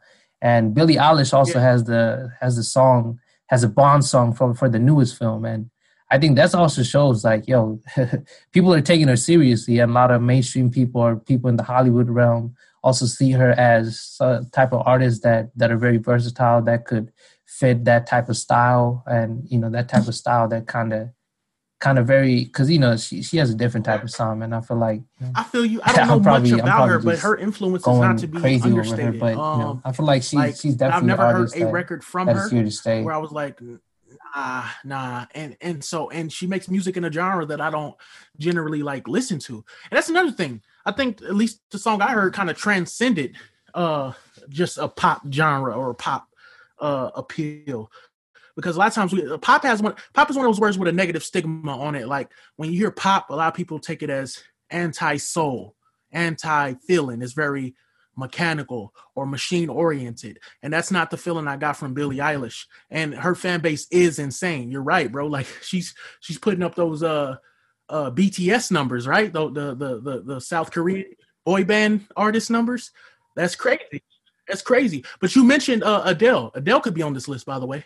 Rolling in the Deep. Oh yeah. Yeah, bro. Adele can just stop whatever she's doing right now and the record she already had. Bro, I think she went like diamond, I was gonna bring that up later on. I don't know. She has like a crazy stat. She's the Adele, and she's one of those people that gets almost old people to like buy music, older folks to buy music, right? And that should tell you everything. If she can get 70, 60, 70-year-old people to like buy music on iTunes or stream or whatever, use technology that they're not used to, that just screams timelessness. Yeah. So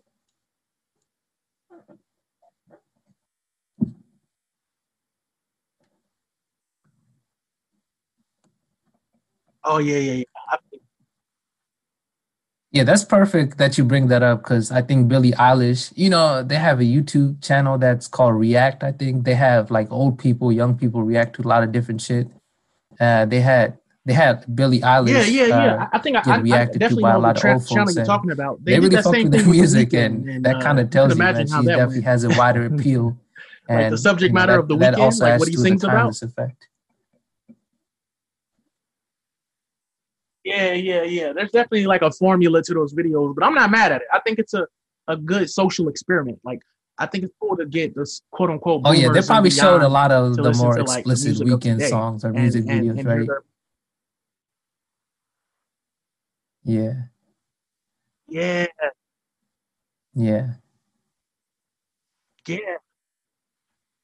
Yeah, but every now and then there'll be like they always get that like skirmish, like oh man, who is this? I don't know, every now and then, right? But they're going, that's they're probably going crazy when they're young. Y'all don't know like that type of music. Listen to that people from multiple generations, from like Gen X to boomers and beyond, to listen to like music of the day and see their reactions. I think that's a good little litmus test in terms of like, I don't know, timeless music or whatever. I don't know. But man, that's I didn't see that one coming, bro. Like just like you didn't see NF coming, I definitely didn't see you saying Billie Eilish, but it makes sense looking at it. Yeah. The act is literally one left, right? So this person, bro, like I was gonna say like do you have a last any other names on your list? Ghetto, like gangster rap, street music isn't going anywhere. Like as long as hoods and the streets exist, and even though gangster rap might have peaked in the 90s or 2000s and it might not be the most dominant subgenre of hip hop, don't get it messed up. It's always going to be a voice for that struggle, that particular background, that particular sound. And one person that I believe that might have it like on a timeless level, like on a 50 Cent type of thing, bro. Because if you play It's Your Birthday by 50 Cent or a couple of Mini Men by 50 Cent, that's an example of like street classic records that will never be dated, never be old, always welcomed at a party or whatever, a vibe session. Somebody that's nothing like 50 Cent in terms of personality, but has that potential to, in my opinion, to transcend his time. A guy by the name of Polo G, Monty. I had super young, but so is Billie Eilish. They might be around the same age, right? But here's the reason I say that, bro. It's because, like I said, in the Western Hemisphere and beyond, as long as hoods and ghettos That's exist, bro, interesting. that He's a sound has to super be young artist. heard. And out of all the names I've named, yeah, Kendrick Lamar comes from Compton, but he's rapping from the perspective of the good kid, Mad City, right? But what about the quote unquote voices of the bad kids, bad kid, bad city? But that's the thing about Polo G. His aura in interviews, his vibe, what he gives off, it's like a zen almost. It's like and he's made a song about like his beloved, like his grandmothers and strong women in his life. Like, yeah, he does make the shoot 'em up, bang bang drill type songs. He almost comes off a good kid from a bad city. Where he doesn't sing at all, where he's just rapping. Song. But it's those melodic tunes and what he talks about in those records. He's not afraid to share his vulnerabilities inside the studio and outside the studio. I was looking down one of his Genius breakdowns, and he was talking about things like anxiety. Like, he deals with social anxiety, bro. You don't hear a lot of his peers from his age group talking about anxiety, social anxiety, and stuff like that. He has his head screwed on straight, and he's rapping not just from what he went through, but he's like the voice of Chicago, as well as Lil Durk. This is no slight to Lil Durk as well. I might even be able to argue that Lil Durk can be timeless as well. But just from what I'm hearing about, like he has a song called Battle Cry that I listened to that came out, I think, a couple of years ago. But I believe I'll be listening to that in 8 years. Minus nostalgia, I believe you could show me that record 8 years if I've never heard of it, and you can show me that record 8 years from now, and I believe I would say, yo, there's something to this. And I don't believe it's going to be a prisoner of this era, the prisoner of this soundscape. And I've heard him on so many different sounds. And you know who I feel like is a good accomplice to like help him like become timeless? Because we've talked about vision. I kept saying visuals, like the videos and all that. Lyrical Lemonade, Cole Bennett. Like, he does remarkable things with Polo G's videos. And so, you know, yeah, man, Polo G, like, he's not the most, extroverted personality. But I think that's a big reason that he's going to have so much longevity. Like, he's never in any, out of all the street artists from Chicago or anywhere really, but specifically Chicago, since we're talking about Polo G, you never hear him in any beefs. You never heard him subliminally diss anybody. You never heard him mention somebody's dead homie in a song, anything like that. And his interview just tells you, he's in a different place, a zen mode. He's focused on making music. So out of all the names I've named, to a lot of people, this might be the riskiest pick, you know. Yeah. I had to put somebody. Mm-hmm.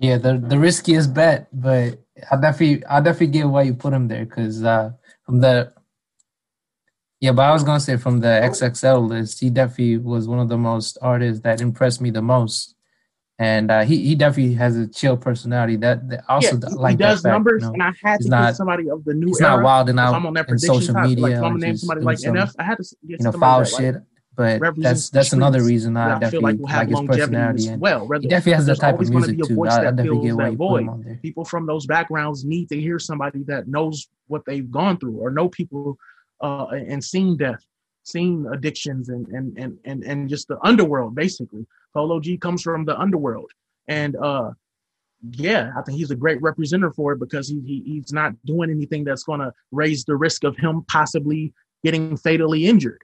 Like, I've never heard anybody say they had a problem with Polo G or F Polo G, or I don't like the neighborhood in Chicago he comes from, because we know about how divisive Chicago artists can be.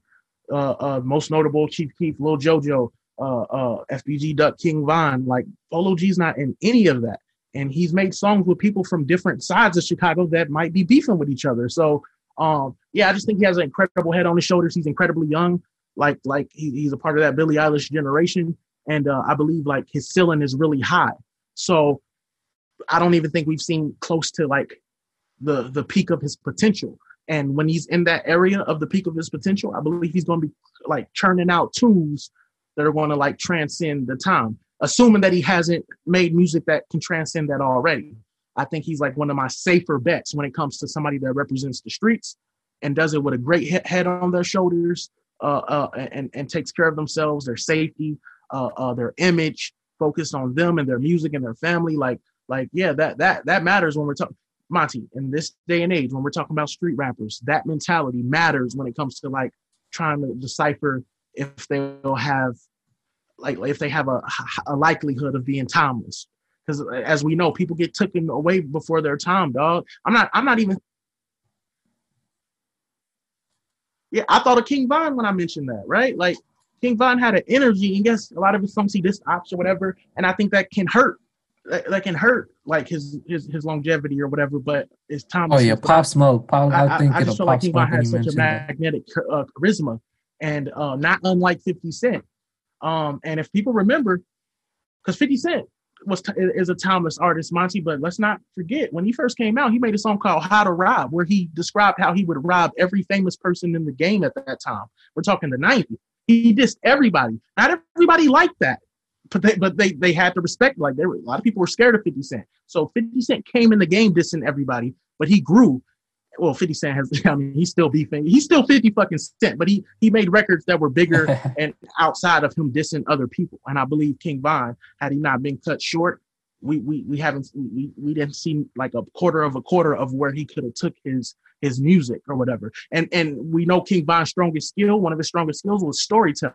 He knew how to tell stories really well. So yeah, man. And when you brought this up, Monty, I'm not gonna lie, I thought about some of the dead artists. Like we can call them honorable mentions, or they can make this list in my predictions, whatever. I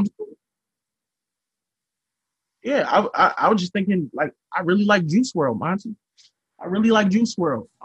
A lot of people say XXXTentacion. I think when it comes to the new era, when it comes to top five, I was gonna bring that up later on, artists in the past, let's say 5 years from the new era, I think XXX has to be on that list. If you listen to the Sad album, if you listen to the that dark, depressing album that he put out after he came out with Look at Me, his versatility was crazy, and he's another artist that died way before his time. So I think they had a shot, bro. I think they had a shot to make, especially Juice WRLD. Everybody should know, like everybody that knows me knows I really like Juice WRLD a lot, and it's sad because there's still like a huge stream, a huge pool of unreleased songs that was like really good, if not better than anything he had already put out. But due to like it being leaked out, due to him not being alive, like there's not that push behind it. But bro, he has a lot of unreleased leaked music that was like on a whole nother level. And we know how talented he was. He could freestyle for hours straight. Like Juice WRLD is one of those ones, bro. And The Weeknd don't collaborate with a lot of people, Monty. There's a record that him and Juice WRLD did. I don't know if The Weeknd did the song after Juice WRLD passed away, but The Weeknd don't collaborate with a lot of artists, and The Weeknd is timeless. We've already established that. I think there's a reason why he did that song with Juice WRLD, dude. So yeah, man, yeah. But continue, bro. What was you gonna say?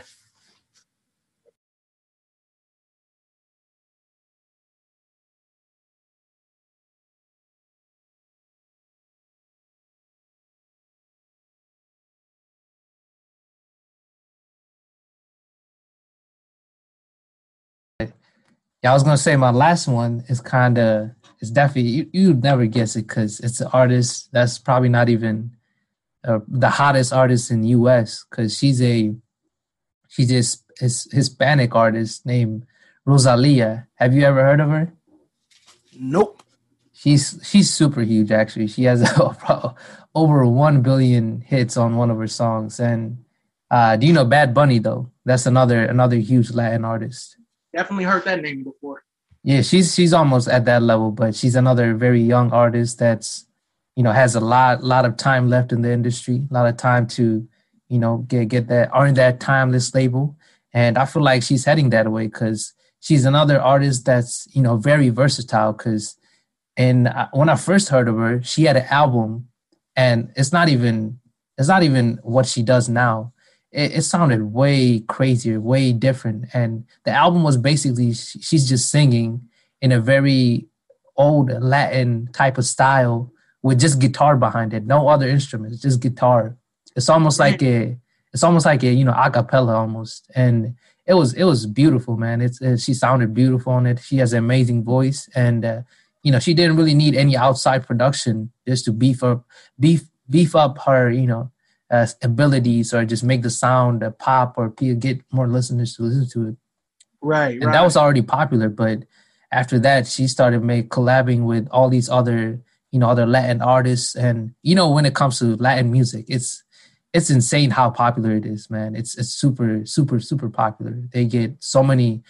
It's like they get billions of views in pretty much monthly, and it's insane how popular it is. And she's one of the artists that definitely stands out because the voice is very unique, man. It's I don't think she's one of those artists like Amy Winehouse that when you listen to her voice, you definitely know who it is, and she has a very distinctive style. And with how different she sounds with almost each album, with each not even album, so with each single, because she has her own lane when it comes to just being popular, and how with the pop hits, and also another lane where she's making almost like Billie Eilish type songs, very chill, very moody, very sad. And it's perfect because Rosalia and Billie Eilish just recently put out a song together, like a collaboration, and it's another very sad, chill song, and almost like I think over 50 million views, and it's pretty insane, man. And she's definitely going to be here for a long time, and I think she's definitely going to earn that timeless label because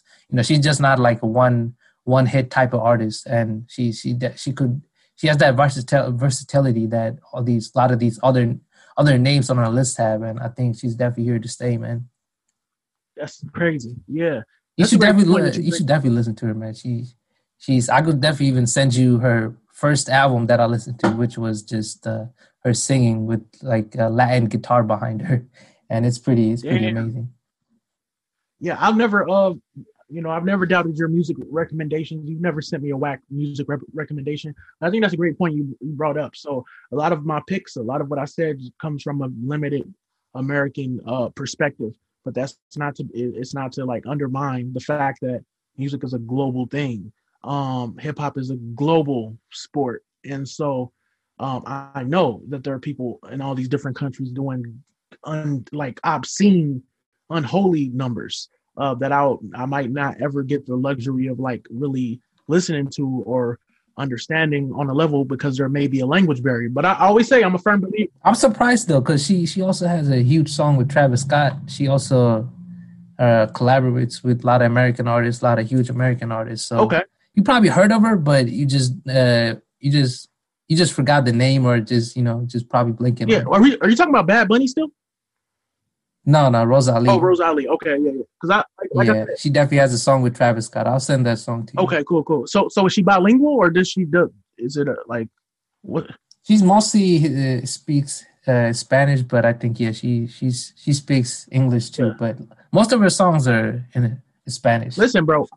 Like I said, man, on a global perspective, I know there's a lot of timeless artists that I may not ever get the luxury to really be able to sit down and understand, or it may not resonate with me. But I know, bro, like music is a global entity, and I think it's beautiful to see like music transcend the language barrier, which is one of the strongest barriers we have amongst us humans. It adds in the tribalism. When immigrants come here, people will say, "Oh, you need to be able to speak English if you're a true American." So like language barriers can be nasty. Music transcends that. It really does.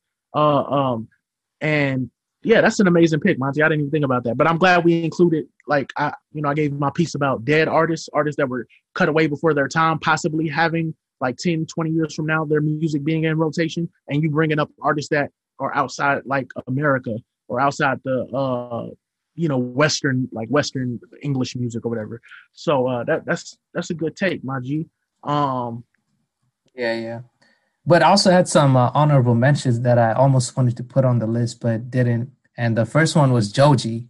And Joji, he's still very new. So I was like, man, I don't want to put him already in there because I feel like, man, I'm very impressed with him, how much he improved. And from being a freaking YouTuber, man, to being almost a global idol, music idol almost. And I think he definitely has a lot of time. I feel like he still needs a lot of time to, improve and get even better than he already is. And also another name was James Blake. I don't know if you know who that is, but he also collaborates with a lot of hip hop artists. But I think out of everybody, he's probably one of my favorite singers ever. And I always love his voice. And I feel like he's not at that level where I see him in the mainstream scene, but he's still on there somewhere. And I definitely want him to be timeless, but he's not as popular as a lot of the other names on there. And also another name, Tame Impala, right? No. Yeah, man.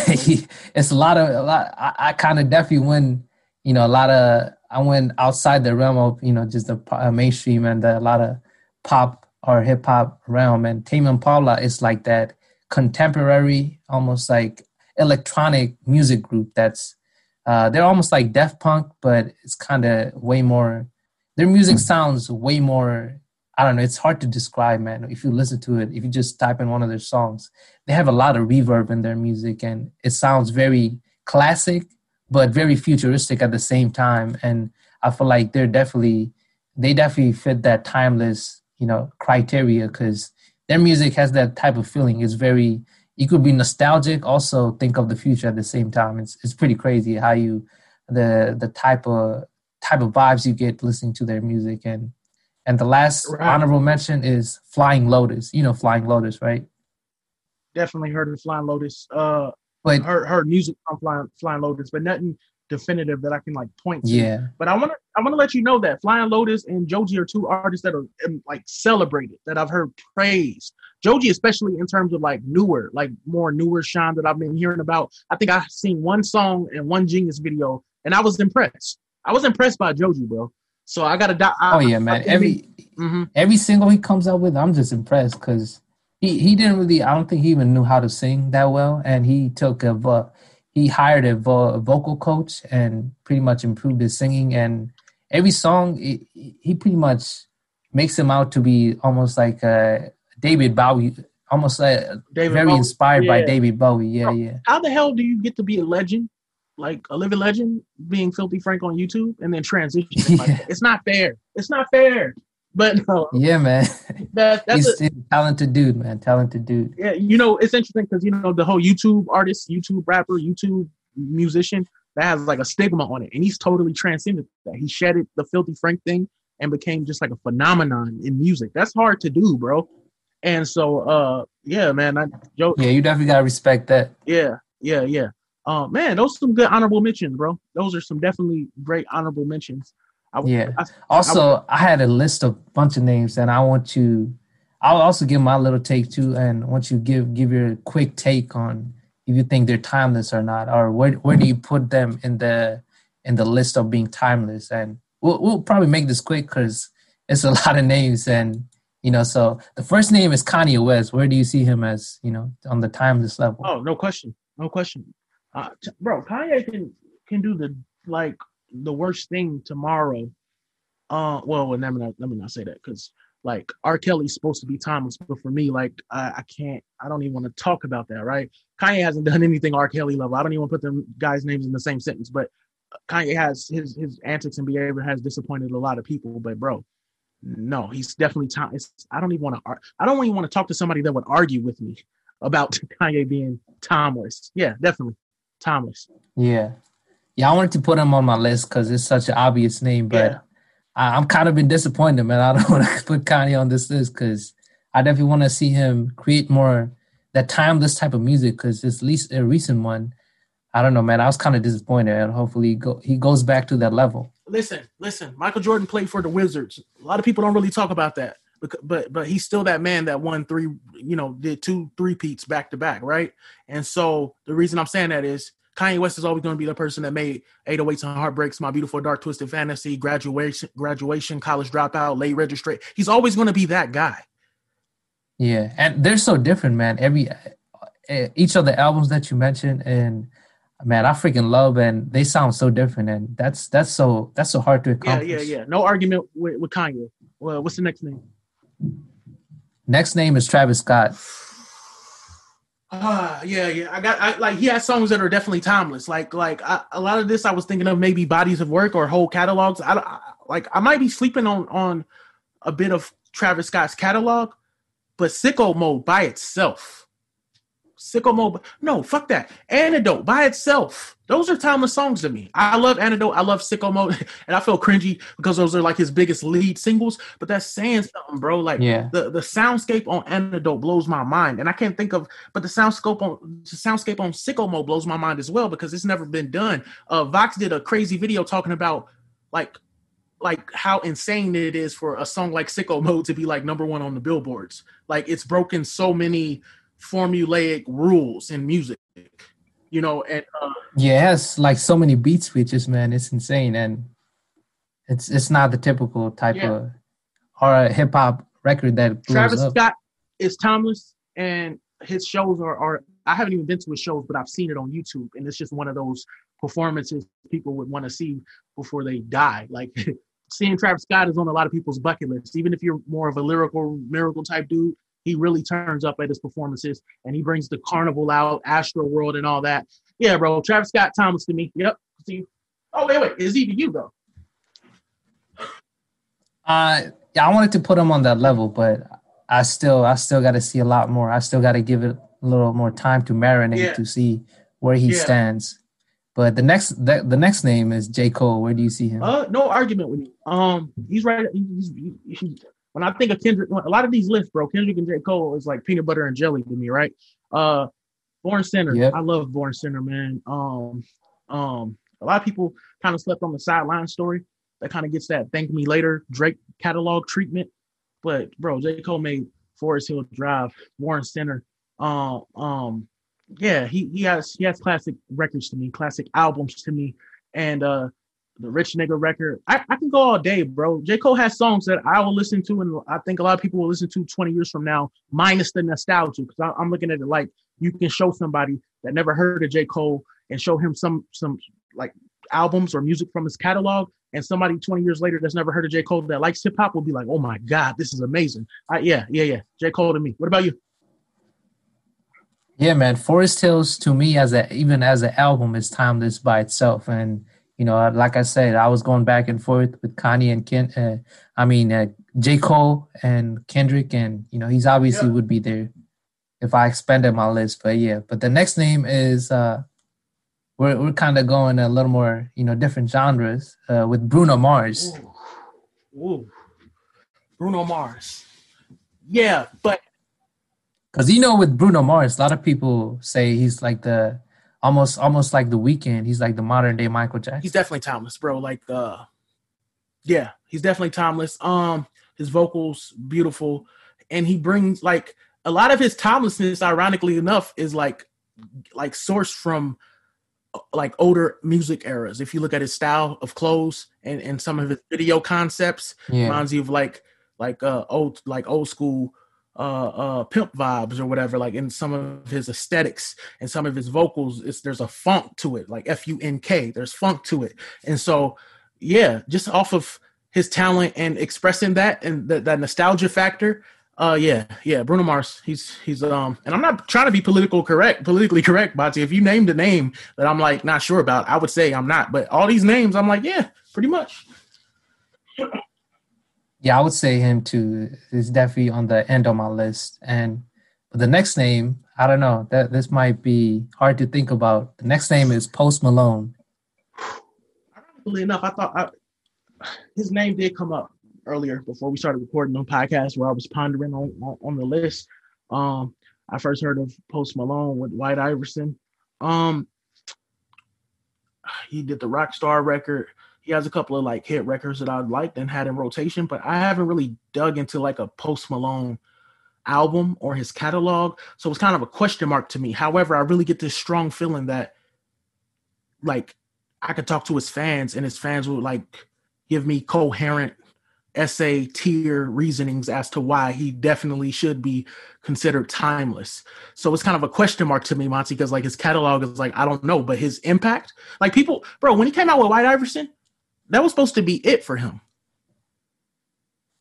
Yeah, that's all I was gonna say, man. If I just looked at him, just based on White Iverson or some of the first few hits that he has, I'll be like, nah, man, he's definitely not timeless. But over the years, man, he definitely proved that he's very versatile. Because if you see, he has a lot of videos of him from his concert, or even a few of his songs from his albums.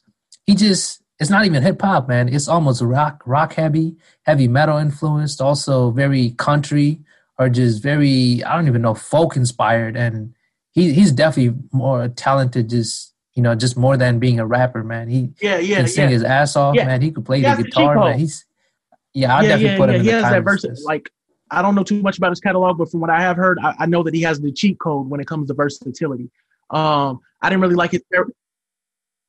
Yeah, I'll send you one song from his one of his albums, and it's not even hip hop, and it's such a beautiful song, man, and it's just him with his guitar and just singing, and it's very folk inspired, and it's a very beautiful song. Right. I just want to say that his characterization of hip hop, all like 3, 4, 5, I don't know how many years ago, was absolutely wrong, but we all fuck up at times, but yeah, man, just put some respect on hip hop at the end of the day. It's not some party genre. But I think he knows that. I think he kind of like misspoke or maybe even mistranslated by the master. But I remember that. Yeah. He was kind of being ignorant on that. But we're stripping away all politics. We're just looking at the the work and all that. So yeah, continue.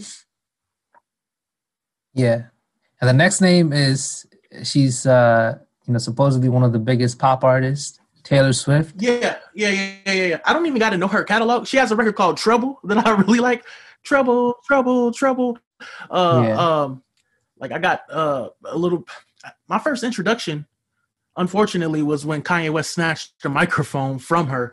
But she meant a lot to like country fans, and even though she's considered like more so pop now, I guess. But like. Yeah. Her catalog, bro. I don't gotta know her catalog to tell you, like, no, she's gonna be timeless. I'm gonna hear those records 20, 30 years from now, bro. Yeah, it's no question. Yeah, she's almost like Drake, man. She kind of came in. I feel like her and Drake almost came out, close, very closely, very at the same time, almost maybe a few years apart, but very closely, and they have stayed there and dominated in their genre, in their realm. And I feel like, she's almost like a Drake figure to me, man. She has a lot of haters too, supposedly.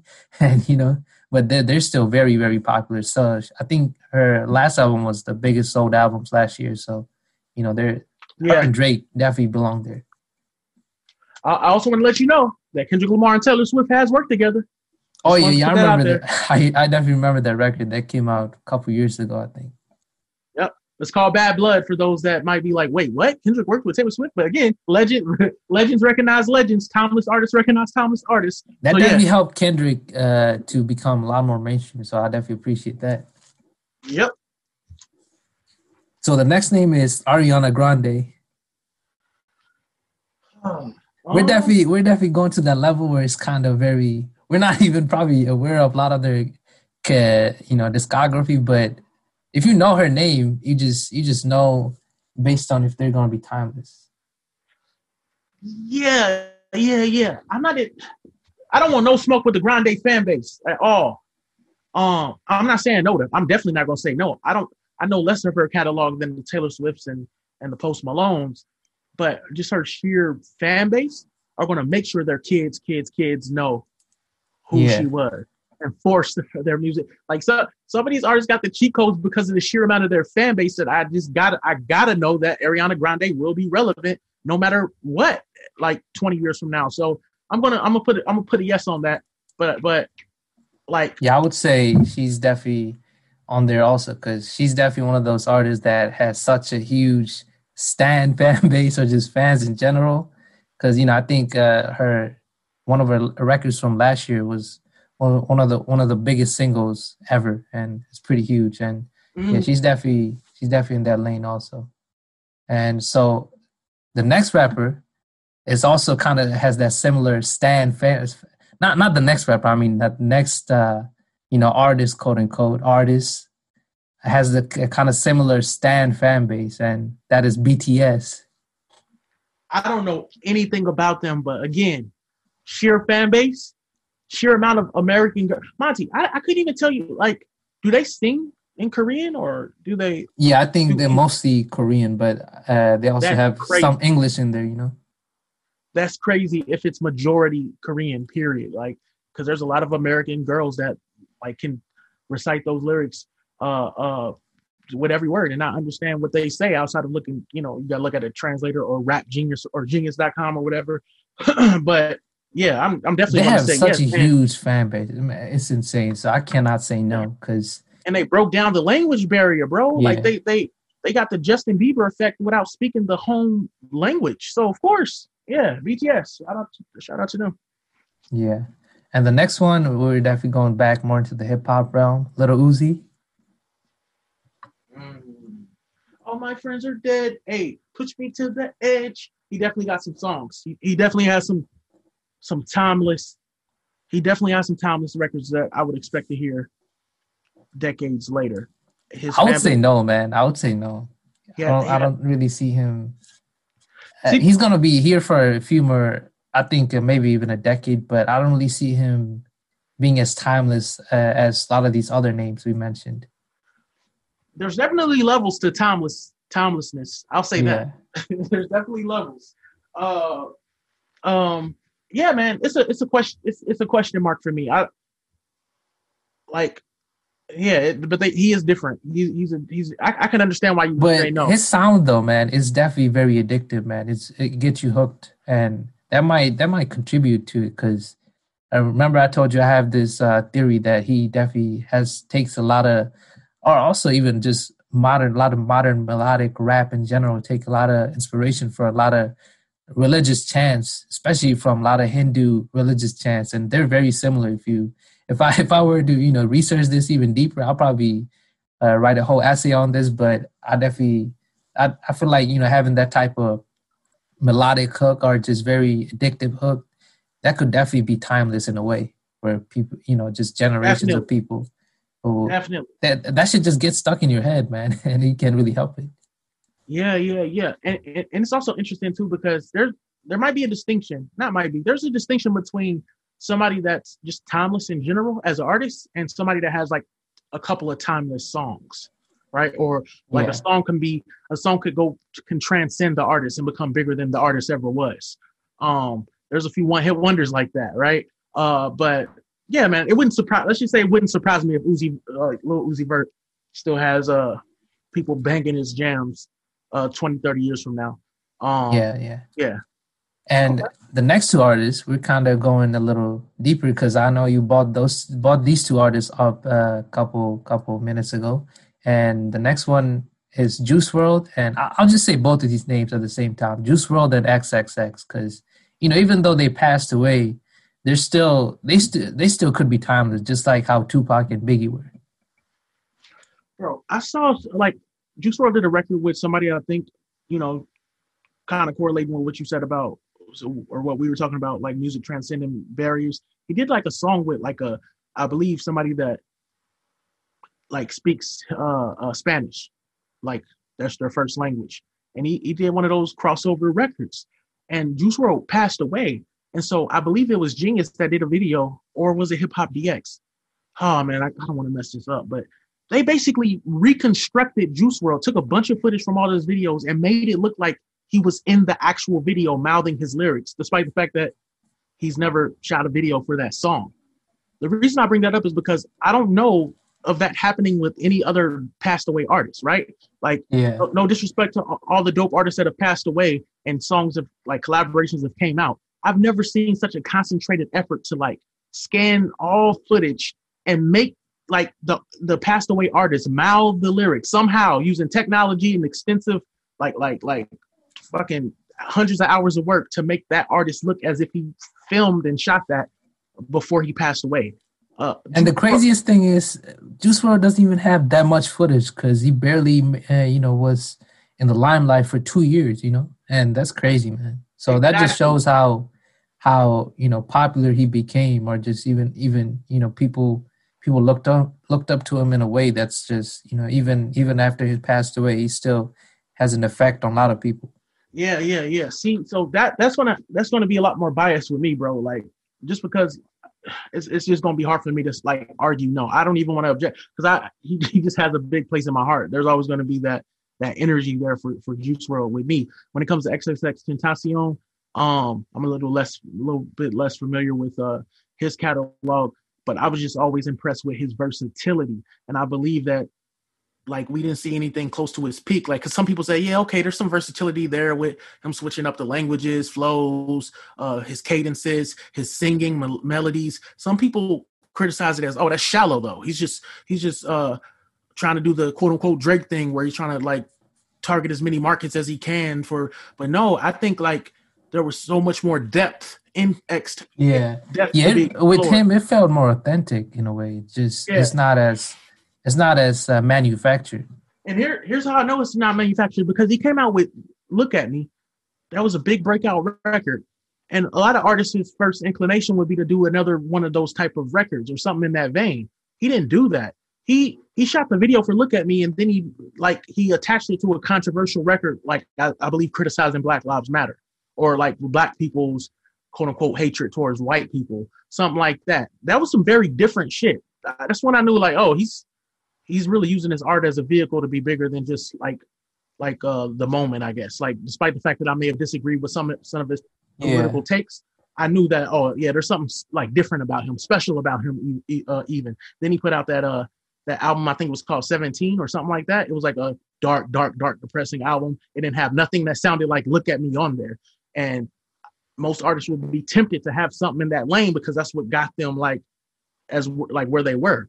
X wasn't afraid to do that. It reminded me of Mac Miller. Mac Miller's actually, I don't know. But yeah, man, X, I just feel like he was, I don't know, man. It's a question mark. Like, I would hope, like, because he has some records, and I hope his versatility does like put that timeless effect on his stuff that's beyond just nostalgia, but that timeless tag is such a prestigious and like a rare air group of individuals. So that's a question mark for me with X. But Juice WRLD, I just gotta say yes, just because of my personal attachment to the music. Like, I'm just gonna be straight out and say I'm absolutely biased. Yeah. I would agree with you. Yeah. XXX, I definitely would say XXX more than Juice WRLD, but I definitely see where you come from. By the way, there was no pun intended with me saying there's a question mark on X, because, you know, his album cover or single cover had the question mark. Yeah. But yeah. And we're coming down to the last two names, and the second to last is Frank Ocean. Where do you see him? Man, I bumped Channel Orange a lot. I remember when I first discovered Frank Ocean, and after listening to him, he had me in a different bag musically, like had me push me to be a lot more experimental. So there's that personal attachment there. But in terms of his like latest offerings, I haven't really dove deep into it, but I've seen the passion, and he's one of those artists with mystique. And when I bring up mystique, bro, that's such a thing of the 80s and 90s. Whereas now artists they feel like they got to be in your face every 90 seconds. And some don't have a choice. Some don't have a choice but to keep reminding you that they exist. Frank Ocean is one of those people that can like take a break for 3 years and come back and still make you care.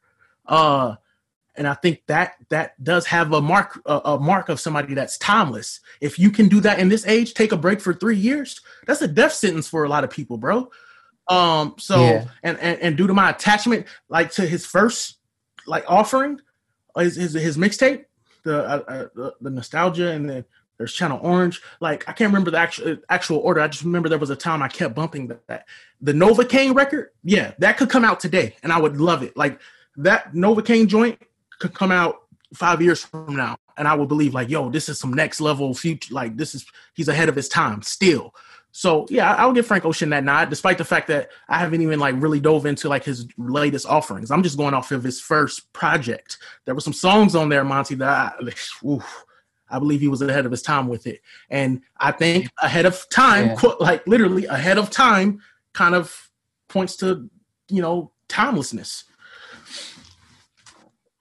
Yeah, I feel like, you know, Frank Ocean, he doesn't release music that often, but I don't feel like he's going to be timeless as a quote unquote with a lot of these other type of mainstream artists. He's going to be timeless in a different way, where he has a very small cult following, or almost like a few smaller fan base that are going to be listening to him for years to come. And he's going to be like that underground type of artist that's timeless, but not in a mainstream sense where it's like going to be like, you know, Drake or a lot of these other other bigger artists that we talked about.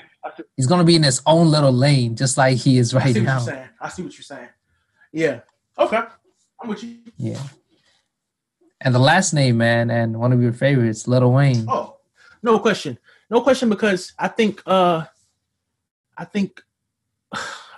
I don't know, bro. I haven't sat down and did the math of all of Wayne's records, but when he sold his catalog and some records from Drake and Nicki Minaj for $100 million, bro, I felt like it was underselling himself. Like, I believe his music is worth so much more than that. I believe Universal felt like they finessed Wayne low key, you know. And at the time, maybe Wayne was thinking like, bro, I'm gonna be in jail. Like I'm facing up to 10 years in prison. That was before Trump pardoned him. And I don't know if at the time he knew that was a real possibility. So he felt like, yo, 10 years from now, I want to make sure I got like 100 million sitting in my bank account or 100 more million. But nah, man, it's no question. Wayne is one of those unicorns that dominated the mixtape, like output, quantity, and quality. I gotta have Wayne on there. Bro, Monty, smack me if I said Wayne isn't timeless. You got to, because he's dominated. He's one of those artists, bro. He went platinum when he was 12, 13 years old in the 90s. The block is hot. So that's that. In a sense, Monty, that same accolade you threw to Eminem in terms of 4 decades, you got to give Wayne that too, because he's rapping in 4 decades. Yeah, I was gonna bring that up. He's another artist that's still very, very relevant today. If any artist that can rap and still be relevant and make people care, it ain't got to be the peak of what, like, as much as they used to care. But he still broke the internet when he came out with No Ceilings 3. It still crashed websites like they always do. And so, yeah, Wayne's definitely timeless. It's not even fair. It's not even fair. And he's had 4 decades to give you timeless music, and his quantity. Nobody's out. I believe if you put numbers up, and I believe this was like 8 years ago, somebody like went into the discography of Wayne, and it exceeded thousands and thousands of songs. And that was 8-9 years ago. He's probably did thousands more of that. And you know what I believe? There's so many leaked records on YouTube that might have like 100K that came out in 2008. Because Wayne went through this period of 3 years where music was just leaking from his computer. He was actually getting kind of sick and tired of it, because then unofficial DJs will take those leaked songs and then put their tag all over it and act like they had an exclusive mixtape with Lil Wayne. I remember that era. I remember when Wayne pissed off a bunch of DJs saying, "Get off my dick." Wayne specifically said, "It's like you guys are sucking my dick and not allowing me to climax." I remember this. And this was back in 2009, bro. And here we are in 2021. He's still putting out music. He's still doing numbers. Yeah, man, Wayne, definitely. No question. That's one of those Kanye West ants, like, no argument. I don't even want to talk to you if you would argue otherwise. That's how I feel. Oh, yeah, man. I definitely agree with you. He might not be, in my top 10 favorites, but I definitely see him as he's definitely an icon that, he's another artist that might not be as popular as Eminem when it comes to outside the hip hop realm, but he's still, most people know Lil Wayne, man. And I think, within the hip hop, he's still most of the people are still going to be listening to Lil Wayne for years to come. And he's just that type of artist, man. Yeah. Yeah. And he's a big reason why a lot of us know about Drake. I'm not saying that without Wayne, there would be no Drake. I'm just saying Wayne is a big reason as to why we got him. And Wayne has a lot of records with Drake. Again, I like kind of pointing out these little connections between the people that we have on the timeless list. And a lot of those names that when you did like the rapid fire round, those names exceeded 10 names. So there might be a topic for who's like top 5 most timeless, because that's a headache and a half though, Monty. So let's do that like way later.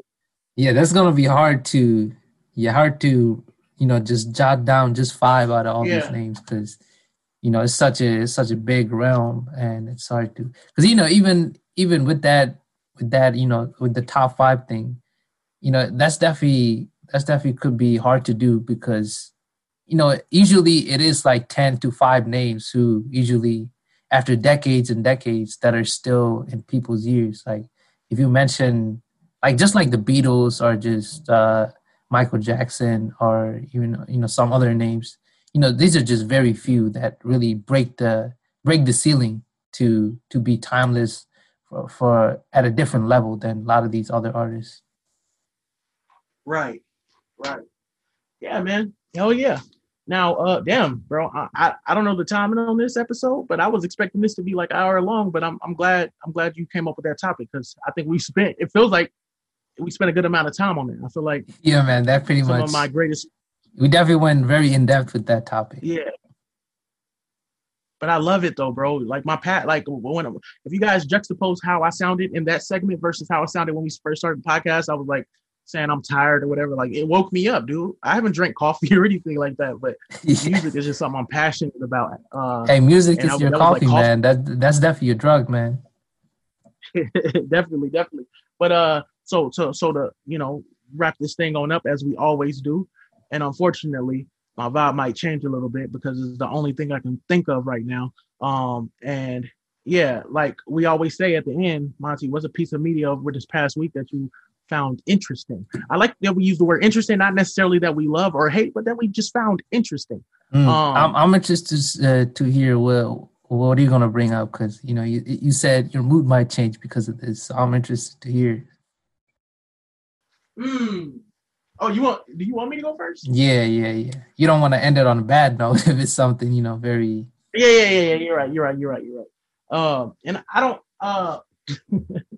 Meg will be home soon, so I don't want to spend too much time on it. And I feel like I could spend another 40 minutes on it, but just to kind of give you the long story less long. Listen, Attack on Titan season 4 is some of the greatest anime I've ever seen in my life, despite the fact that I was told I might want to temper my expectations a little bit because after the time skip of season 3, blah, blah, blah, blah. Hold on. Just pause for a second. Are you going to mention an anime? Correct. Is it Promised Neverland? No.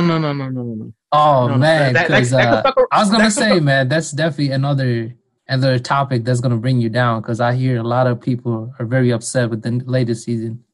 Monty, I could tie that into this. Like what I was about to say was that might fuck around and be on the negative side of next week or the week after that because I've been hearing exactly what you've been saying, and that's why I haven't or exactly what the sentiments that you just echoed is what I've been hearing as well. I looked at my anime list and I looked at the reviews and listen, like everybody's a critic, but I will say, bro, like a lot of those critics on my anime list, those top reviews. It often shares my sentiments, and I've learned to basically accept if it's a warning or like a cosign. And a lot of those cosigns I end up rocking with as long as it's in my wheelhouse in terms of genre because I don't watch slice of life. But like taking it back though, Attack on Titan is super great. However, the season is I've caught up with it. Like I was like 8 episodes late. I caught up with it. Now I gotta wait till I gotta wait every week until like a 20-minute. I gotta wait once a week for a 20-minute episode. And when you're watching some of the greatest content you've ever seen, those 20 minutes feel like 5 minutes, if that. So what that leaves is, Monty, is a void. See, I go on these little runs where I don't watch anime. I might be watching battle rap. I'm very grateful that I have so many different interests that I can just dive into at one time and just stay there for a while I'm missing out on things like anime, which is one of my bigger inspirations, right? So after watching Attack on Titan, it reminds me how much I love anime. So I want to see other great shit. So there's a show called Higurashi, When They Cry, Go. It's a adaptation. Like it was promoted to be like a remake. So I was excited, but it actually turned out to be a sequel. But the way they did it was almost like an alternate universe thing. So it was like, if you're a new fan, old fan, they were trying to please both audiences, but that's not what I'm talking about here. I'm actually still watching it. That's on episode 20, but I don't want to recommend it to nobody. That I might explain that reason at another time. But I'm enjoying it. I'm binging it. I'm excited for the next episode. It might even be a guilty pleasure. I don't know. But the show I'm talking about, and this is like one of those shows that was a lot of YouTube videos was made, and these guys should be ashamed of themselves. I'm saying this half jokingly, because when it was on episode 4, a lot of people like rushed to their computers to make videos like, oh, this is great. This is shaping up to be some of the greatest anime of this year. Or this, man, the first 4 episodes of this is some of the greatest anime of all time that I've seen. The start. But bro, that is a cautionary tale of like, before you accept somebody's criticism or cosign, you gotta wait until like the whole 12 episodes is, right? Because when I saw that, it's a show called Babylon. It's an anime called Babylon that was on the in the winter season of the fall season of 2019. It's 2021. I just heard about it because again, I be feeling those voids. I want to watch something that's thrilling, and this is a mystery thriller, a kind of a crime procedural, police detective work type of thing. And let's just say, bro, that it's some of the strongest 2 or 3 first episodes I've seen in anime in a long time. I binged it, 12 episodes. So some anime season, most anime seasons are 12 episodes. Some go to 24 episodes. This was 12. And when you start as strong as that and have like Quentin Tarantino like anime direction. So Monty, like some anime directors are super celebrated. I never really got into the anime director thing. Like I couldn't tell you the styles or whatever, like I could maybe Quentin Tarantino or Martin Scorsese. And I'm below casual with that as well. But bro, the anime direction, the writing, the presentation, the anime, of the first 3-4 episodes of Babylon, great.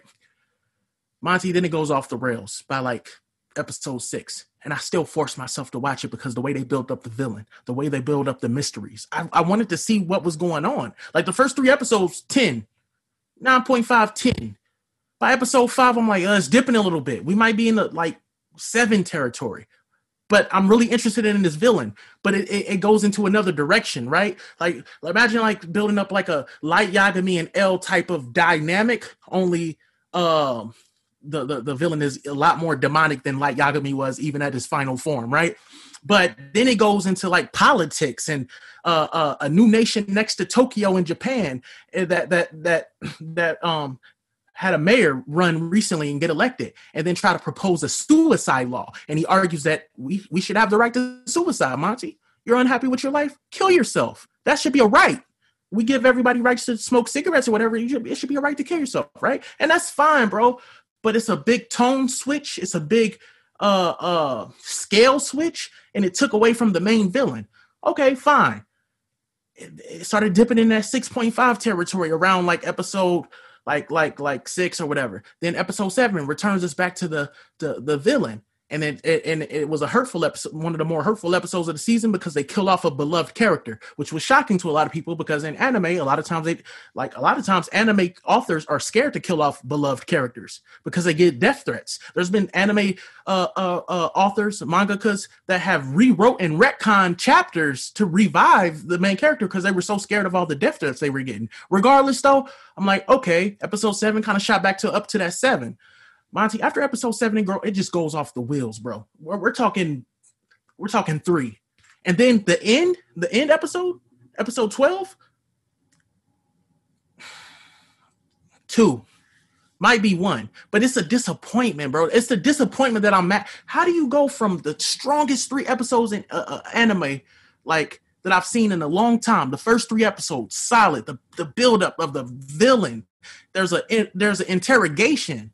He sits this person down. He thinks that she's like a witness, and she's just playing with his head like a violin. And it's not cheesy. It's not corny. It's like, yo, like she does seem like one of those evil geniuses that could get into like a sharp detective's head. Kind of like the Joker and Batman dynamic. I think it has more of that dynamic than Light Yagami and L. Anyway, bro, it's just like that strong of a start, that strong of a premise, that big demand for bingeability. Like you're going to binge this. You start it, you're going to binge it. And then just for it to go off the rails like that. And then the end, not even explain, like, bro, the villain was doing some like supernatural type shit. And it's a mystery. So you're trying to figure out how is she getting all these people to commit suicide? Because all she would do is whisper in somebody's ear. And remember, this is like a detective show. It's supposed to be kind of like a realistic type show, but what detectives aren't understanding is how is she like being able to get so many people to commit mass suicide? It isn't a cult leader thing because she's not doing it herself. It ain't like, hey, drink the Kool-Aid with me and we'll all die. No, she's just whispering in a man's ear and then boom. It doesn't explain. It's a lot of plot holes and a lot of unexplained things just don't make sense. And Monty, I'm going to spoil it because I don't want you to watch this. I want you to stay away from this. They killed the main character. Like, I don't know if this was a manga and like she goes on to live and there's a new main character. Monty, the main character goes through so much suffering and development. He watches everybody that's close to him die. He comes to realizations. He has inner monologues and conflicts with himself. And she's just a maniac, right? So the first 3 episodes builds her to be like, okay, there's a method to her madness. There's a genius to her. The way she just broke him down in the interrogation, and then she just becomes kind of like an insane, kind of like I commit evil for fun, I like it lost all of its like grounding in depth. She became a cartoon parody version of herself. And then to shit on everything else after 4 or 5 episodes of like keeping the most exciting thing of the show away, which is the protagonist versus the antagonist, and getting world governments to like debate if suicide is okay and should be like put into law, that we should be allowed to. They get the president of the United States in this, and like he's like a star of like 4 or 5 episodes, and he ends up dying. Is it Trump or is it just a fictional character? It's a fictional character. They didn't do the Inuyashiki thing where Inuyashiki took shots at Trump. No, this is just like a generic white blonde hair looking president. But I'm just saying the president came out of nowhere, and then he ends up dying. But my point is the main character ends up dying as well. With all that character development, seeing everybody he knows dies, all this, and then he dies, and it isn't explained how she did it. They don't explain how she does it. Now, I was looking at anime reviews, and there was one person brave enough to defend this. And they said, look, it's a biblical thing. She was supposed to represent Jezebel, Babylon, like the revelations, the demonic force, blah, blah, kind of like No Country for Old Men. The problem is it wasn't written right, bro. The problem is it started off so strong. Some of the greatest first 3 episodes I've ever seen, for it to like go off the rails and go from like 10 in writing, anime direction, and premise to like trash, and then robbing us of like explaining shit, and then killing the main character after you. It's like, for what? What did I watch all this for? There was no value. It was like it became shock like value, like, oh, you killed the main character, and I'm like, so man, it was a waste of time. So that's why I said this changed my mood, because I got so excited, binged it, and then I just left so disappointed. Man, there's nothing worse like when a series that starts out strong or even amazing, and it just ruins everything after probably like half the season or probably even second season. Speaking of that, I've been learning a lot of animes have that problem where they start off so strong but kind of falls off. With I pretty much experienced that with Dororo, if you know that anime from last year, and this year. One of my friends warned me, don't watch the new Promised Neverland episode, and I mean the new Promised Land season. And I was like, it can't be that bad, man. Then I saw some videos on it, and oh my God, they make it sound way worse than it is, man. It's sad, man, when something gets ruined for some whatever reason when it starts off such strong. And I watch a lot of shows where the first season might be just good or just not as crazy, but the second season or the next season is just amazing, and that's one of the best feelings. But when it happens the other way, that's definitely got to be really bad.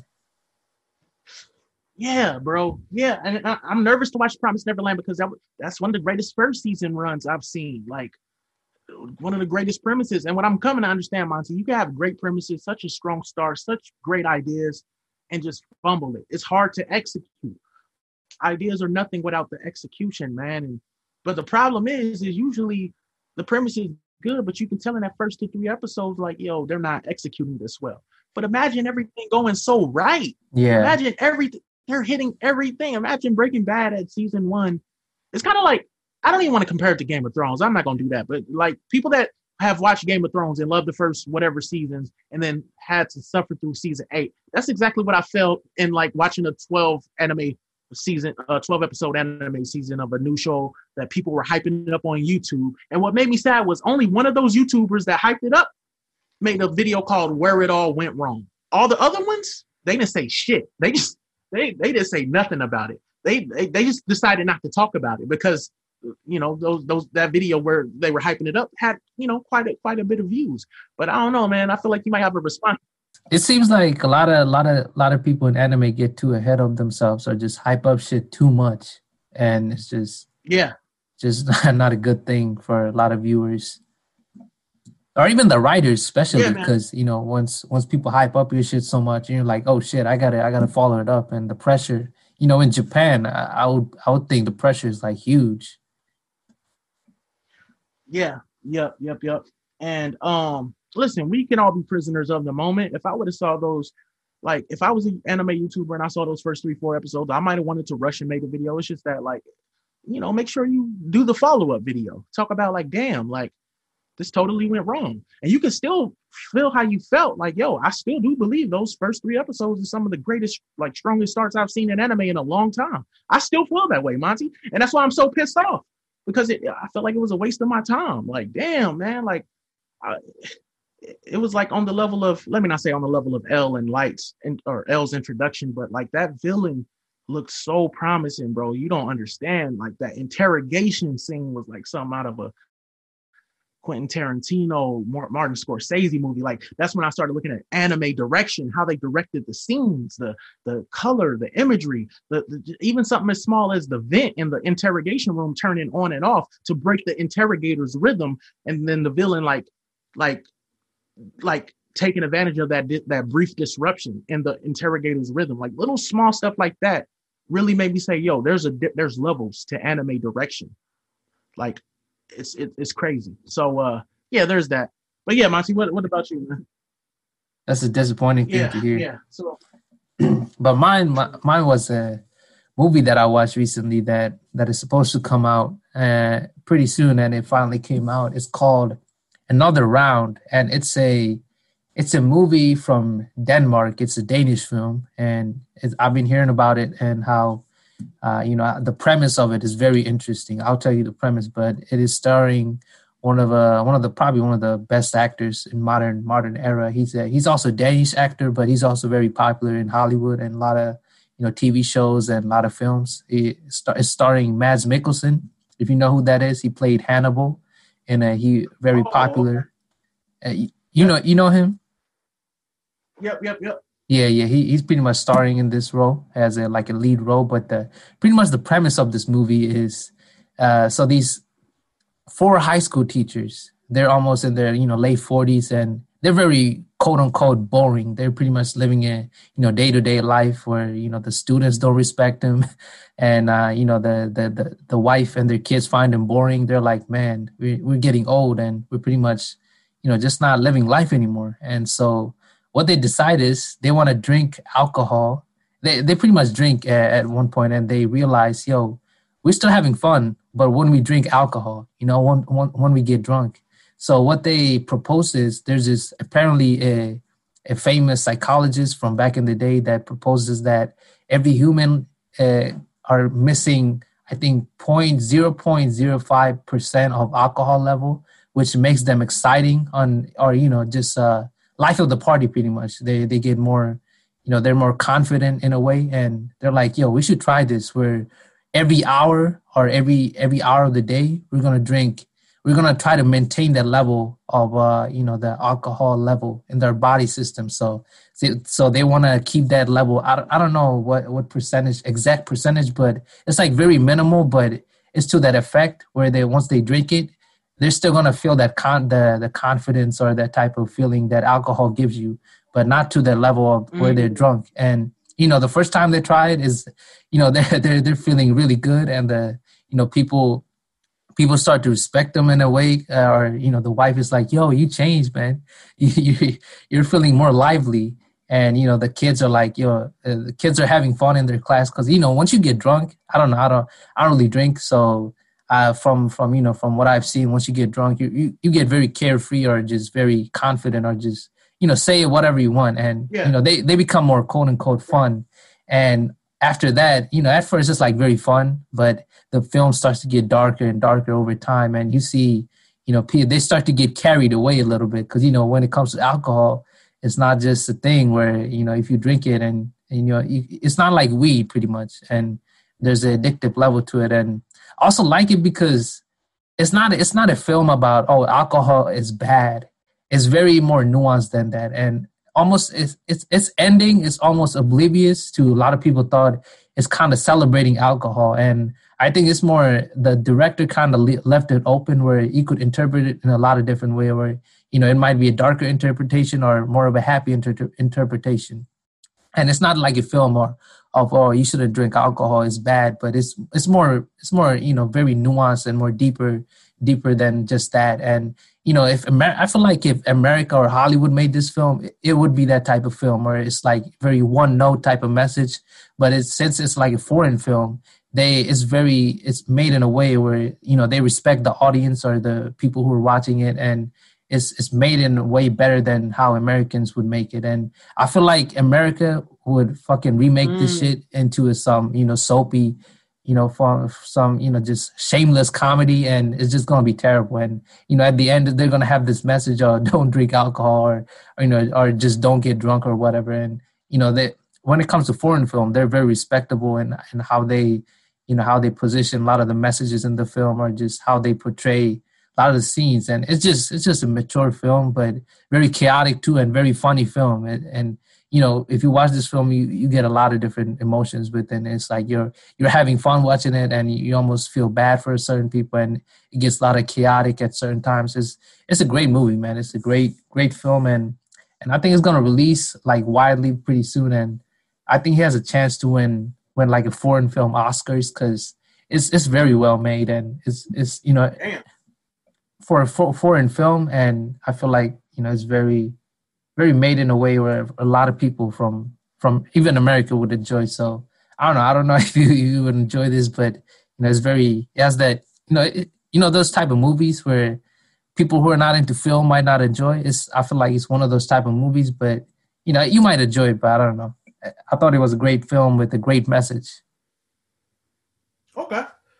No, that sounds interesting. It sounded like a dare propaganda type thing, the way you started describing it at first, but then you went more in depth. I'm like, okay, I could see that. And then you said there's like a comedy element to it with an open-ended ending. You talked about how you feel like a lot of American directors would have took the premise and kind of butchered it. So that's an interesting take. Yeah, man, that definitely sounds interesting, bro. And I'm glad your piece was a lot more interesting than mine in terms of media. Yeah, and the ending is probably one of the best endings I've seen, because it's a freaking dance sequence, almost like a Bollywood film, where the main character just pretty much breaks out in a dance sequence, and it's amazing, man. I love the ending, what they did with it. And it's not like a soapy or sad ending, or even if it was a happy ending, it's not some just mellow ending. It wants you to start dancing, man. And they still drink alcohol at the end. It's like, might be a spoiler, but it's not like, oh, you should stop drinking alcohol, but it's more, the message is very, mature. Hell yeah. Okay. No, that's dope, man. Hopefully next week, my piece of media will be a lot more interesting. And I'm still. Are you gonna watch Promise Neverland? Because I want to hear your take on this, because I already read the spoilers, so I don't feel like I don't feel like wasting my time watching it, because after what I hear, man, it's very sad. Because if you remember, I told you, man, that's one of my favorite animes, and what they done with it is kind of sad to hear.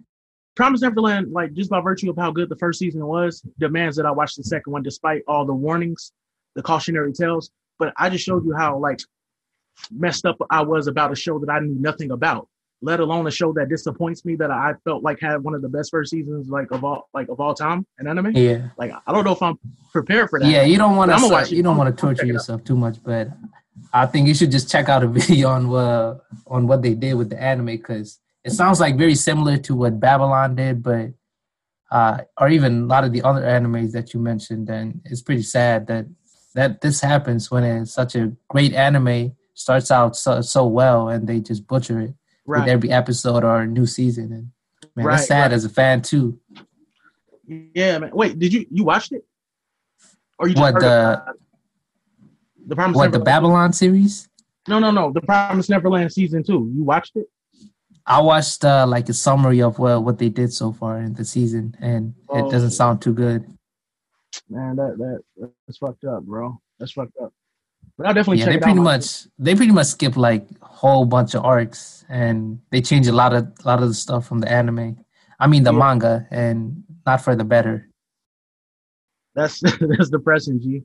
But yeah, I'm gonna definitely. What I hear is they pretty much threw out everything that made season 1 special. All the mind games, all the people trying to one up each other. They pretty much threw that out the window, and a lot of characters make stupid decisions or just not not in their character, and just it's pretty. That's sad to hear because I love the mind games that they played in the season 1. Yeah, I heard it became more of an adventure thing, and that's not what I fell in love with. But I like the characters, right? So it could be a thing where the characters could be so good that I dive into it. The characters could be so good that I'm like, fuck it, I'll watch. Like there'll be like slice of life spinoffs with anime that people watch. I'll never get why people love slice of life, but sometimes the characters are so addicting to people that they don't care in what realm these characters are in. They're gonna watch it. I don't know. I'm nervous about it, bro. I really like the suspense built up from the villains or whatever. So yeah, but okay, bro. Well, what was this? Episode 18. Yeah, man. Yeah, and it's crazy. We only had one topic or 2, and it's probably our longest episode. Bro, this episode seems so fucking. I'm like, damn, that's crazy. Our discussion pieces, man. That was a very passionate conversation. Yeah, man, you definitely went in, man. You brought up a lot of good reasons for the people you mentioned of being timeless, and we could even expand on the top 5 for later on, but I don't know how long that might go on either. Yeah, that's crazy. But all right, bro. Yeah, man, we're approaching episode 20. Yeah, we're on our way, man. Pretty good start. Yeah, man. With that, if anybody wants to, have any suggestions or questions, could definitely reach us at thegreatcave@gmail.com. Hell yeah. And I appreciate everybody that's listening and donating. I mean, not donating, downloading, because that's crazy. Hey, man, we wish one day we'll get to that. Definitely. But, all right. Well, you guys take care and be safe through that weather, yo.